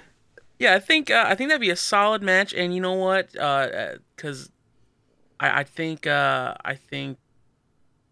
I'd put this generation over, because for sure you got to, the old guys go out on their back. You know what I'm saying? So yeah, That sounds pretty backwards to Vince McMahon, but book them as baby faces. Let's hear yours, Koss. So I'm just gonna keep that Attitude Era one, as I said. That's exactly the one I had. As far as the current era, I'm gonna go with Rollins, Lashley, Gunther, the former Walter, McIntyre, and Lesnar. Okay. That's pretty good. All right. Mine would be, I would go Austin, Mick Foley, just like y'all. Hold on, I'm gonna pick somebody else. I guess The Rock. I was trying to like maybe throw a wrench in that. Goldust. Oh, Well, there you go. And yeah, Goldust, and I want to say Bret Hart, but he was kind of like a tail end. I'll take Jeff Jarrett because I like Jeff Jarrett right now. okay. All right, and then on my current era roster, Walter, team captain. Definitely not Rollins. Otis is on my list. Drew McIntyre, Chad Gable, and Matt Riddle. Okay. Oh, I didn't even think about Matt Riddle. Yeah. I try not to think about him sometimes. I don't know. Really? It's just too much of like the pot humor, and that's like all his character is now. I agree, but that's really on WWE. Yeah. And like he wasn't doing that on the Indies and Evolve or anything like that. He was amazing in He Evolve. really was. Yeah, and so was Timothy Thatcher. I would have put Timothy Thatcher on there if he didn't just get canned. Yeah, the releases I'm made it fucking pumped easier. about Right? him. Yeah. Straight up. I can't wait to see him on Bloodsport. That's gonna be fucking awesome. But yeah, definitely Matt Riddle on there for sure. I can't think of like anybody else I'd put on there. Like I guess like Kevin Owens or something like that. But Oh yeah. Yeah, I Kevin kind of Owens. thought him and Sammy. There's some choice. It literally it just ends up being a list of people that we wish they would do more with or something. Right, like I like had it as like a little bit of a mix. Like I was like, I mean, you kind of Yeah. have to have like Lesnar, right? Like I forgot. You should definitely put Lesnar on there. Maybe I'll put Lesnar in there instead of Chad Gable and keep Otis on there. But like, dude, oh my god, like I don't want Seth Rollins on my fucking team. Like no, thank you. fair enough. It's more of like a legacy respect thing than anything current. Dude, Jesus. okay, how about Rollins from like 5 years ago? Yeah, I know. I still would. If I had to choose somebody else and it had to be Rollins or somebody else, and not the people that are already on my list, I would go. I would choose Chad Gable over him. I would choose Kevin Owens over him. I'd choose Sami Zayn, Shinsuke Nakamura. Like, there's so many people that I would choose way before Seth Rollins. It's fucking not even. Baron funny. Corbin. Baron Corbin, Okay, I wouldn't pick Baron Corbin over him. the Chili's waiter. The freaking Chili's waiter. Oh my god. Chili's fucking host. Oh my god. Chili's manager. Hi, welcome to Chili's. Hi, welcome to Chili's. Yeah, so I mean that's a pretty fun question. But yeah, I'm definitely putting the new guys over. Like Oh yeah. you know what? I don't even think I'd put Stone Cold Steve Austin on my list of Attitude Era guys. Who would you replace? You know, him he's with? like the biggest star. Shit, fucking, I don't like Steve Blackman. I would put anybody there. He's a wife beater, so fuck him. So, Understandable. I was honestly surprised you didn't have like especially when you named Jeff Jarrett. You could have had Triple H and Jeff Jarrett. yeah, Just you the could put, double like, the reign two- of terror. Oh my god, the reign of terrors. Yeah, honestly, that would have been kind of cool. If I can put any of Steve Blackman. Well, now, what if you guys did Okay, so let's do another list because this is fun. What if we did an Attitude Era just in wrestling in general versus a current era now in wrestling in general, not WWE, not limited to WWE? What would you do? I'll go first. Yeah, you go first. I would take Hogan. No, not fuck Hogan. Sorry. I would take Kevin Nash. Why can't I think of people in WCW all of a sudden? Lance Storm. Taz. Glacier. No, I'm kidding. I'm just joking. And Sting. I take Sting. And Raven as my team for that. Maybe I switch out The Rock for Kevin Nash actually. And then for now I would go with Walter. So Walter for sure. Will Ospreay, Shingo, Tomohiro Ishii, and Bryan Danielson. I like that. Yeah, I think it's good. I think so. Okay, so my Attitude Era, I think I'd have to put Goldberg on it. because like back then Goldberg was fucking cool. Wait, can I change mine? I fucking want Owen Hart on my team instead of The Rock. Okay. Yeah. Yeah. Okay, sorry. Go. Oh, wait. Okay. So how about I would do, I do Tajiri. I do Eddie Guerrero.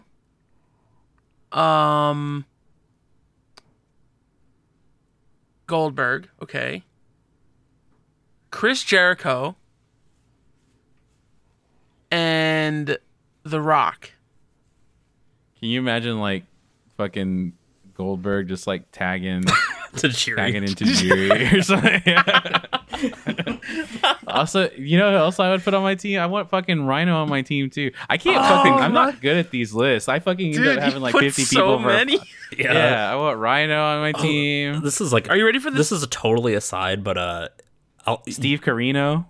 Yeah, this is totally random, but when you mentioned Rhino, it reminded me of this. He ran for mayor in a town near me because he's from Michigan. Yeah. There's some great ads out there. There's one that he has like Kurt Angle, like ankle locking someone. It's like, vote for Rhino, vote for Rhino. It's great. I've seen that. I've seen those. That's hilarious. Did you vote for Rhino? He wasn't in my ballot. Did he get elected? No. It was like he ran as a Republican in a not friendly community for that. Oh God.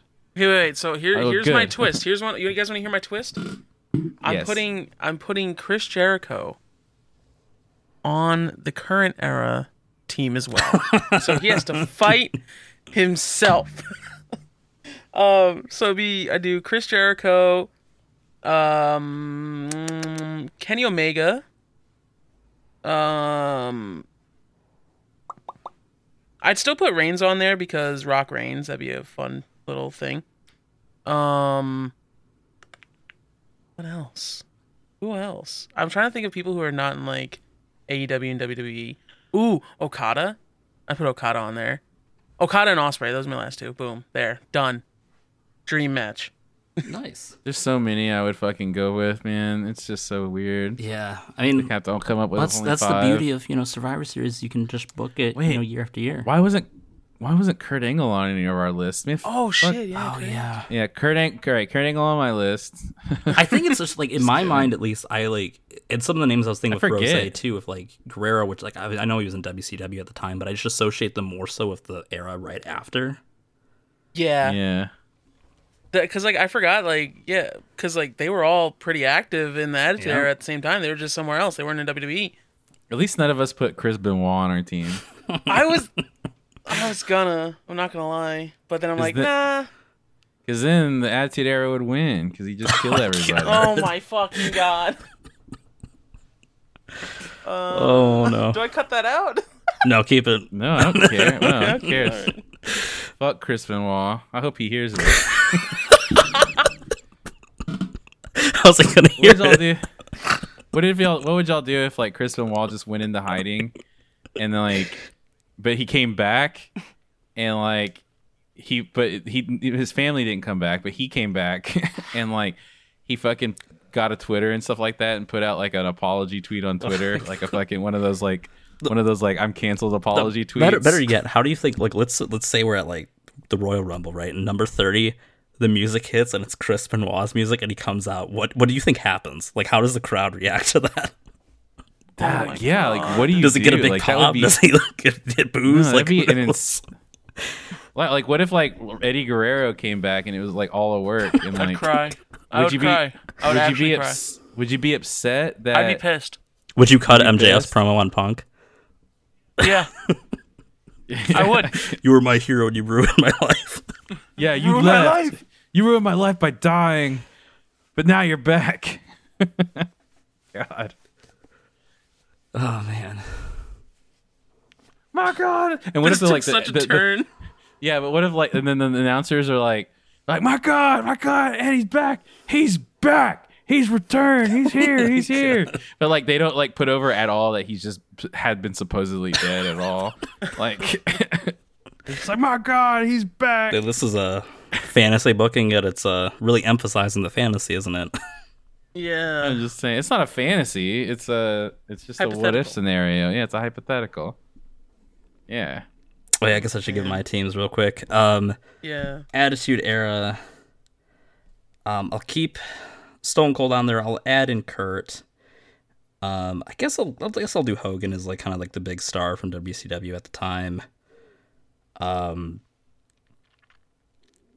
Sting, and then Taz for ECW as the past team, and then the current one would be Kenny Omega, John Moxley, Bryan Danielson, Kota Ibushi, I think, and then Will Ospreay. You played that one real safe. No, I'm kidding. I'm just kidding. I mean, but that's a hell of a team right there. Yeah, Yeah, that's good. that's All right, those are guys, questions for this week. Yeah. Thank you guys so much for listening. Stay tuned. Stay tuned to find out the date of our very first Twitch stream. We'll be doing a watch along of an old wrestling show. It should be a lot of fun. It was a request made by one of you. So make sure you guys don't miss that and go follow our Twitch channel and follow all of our other social media. Again, we have big plans. Thank you so much for listening to episode 5. We will see you next week. May your week have many monster pops. Bye. Later.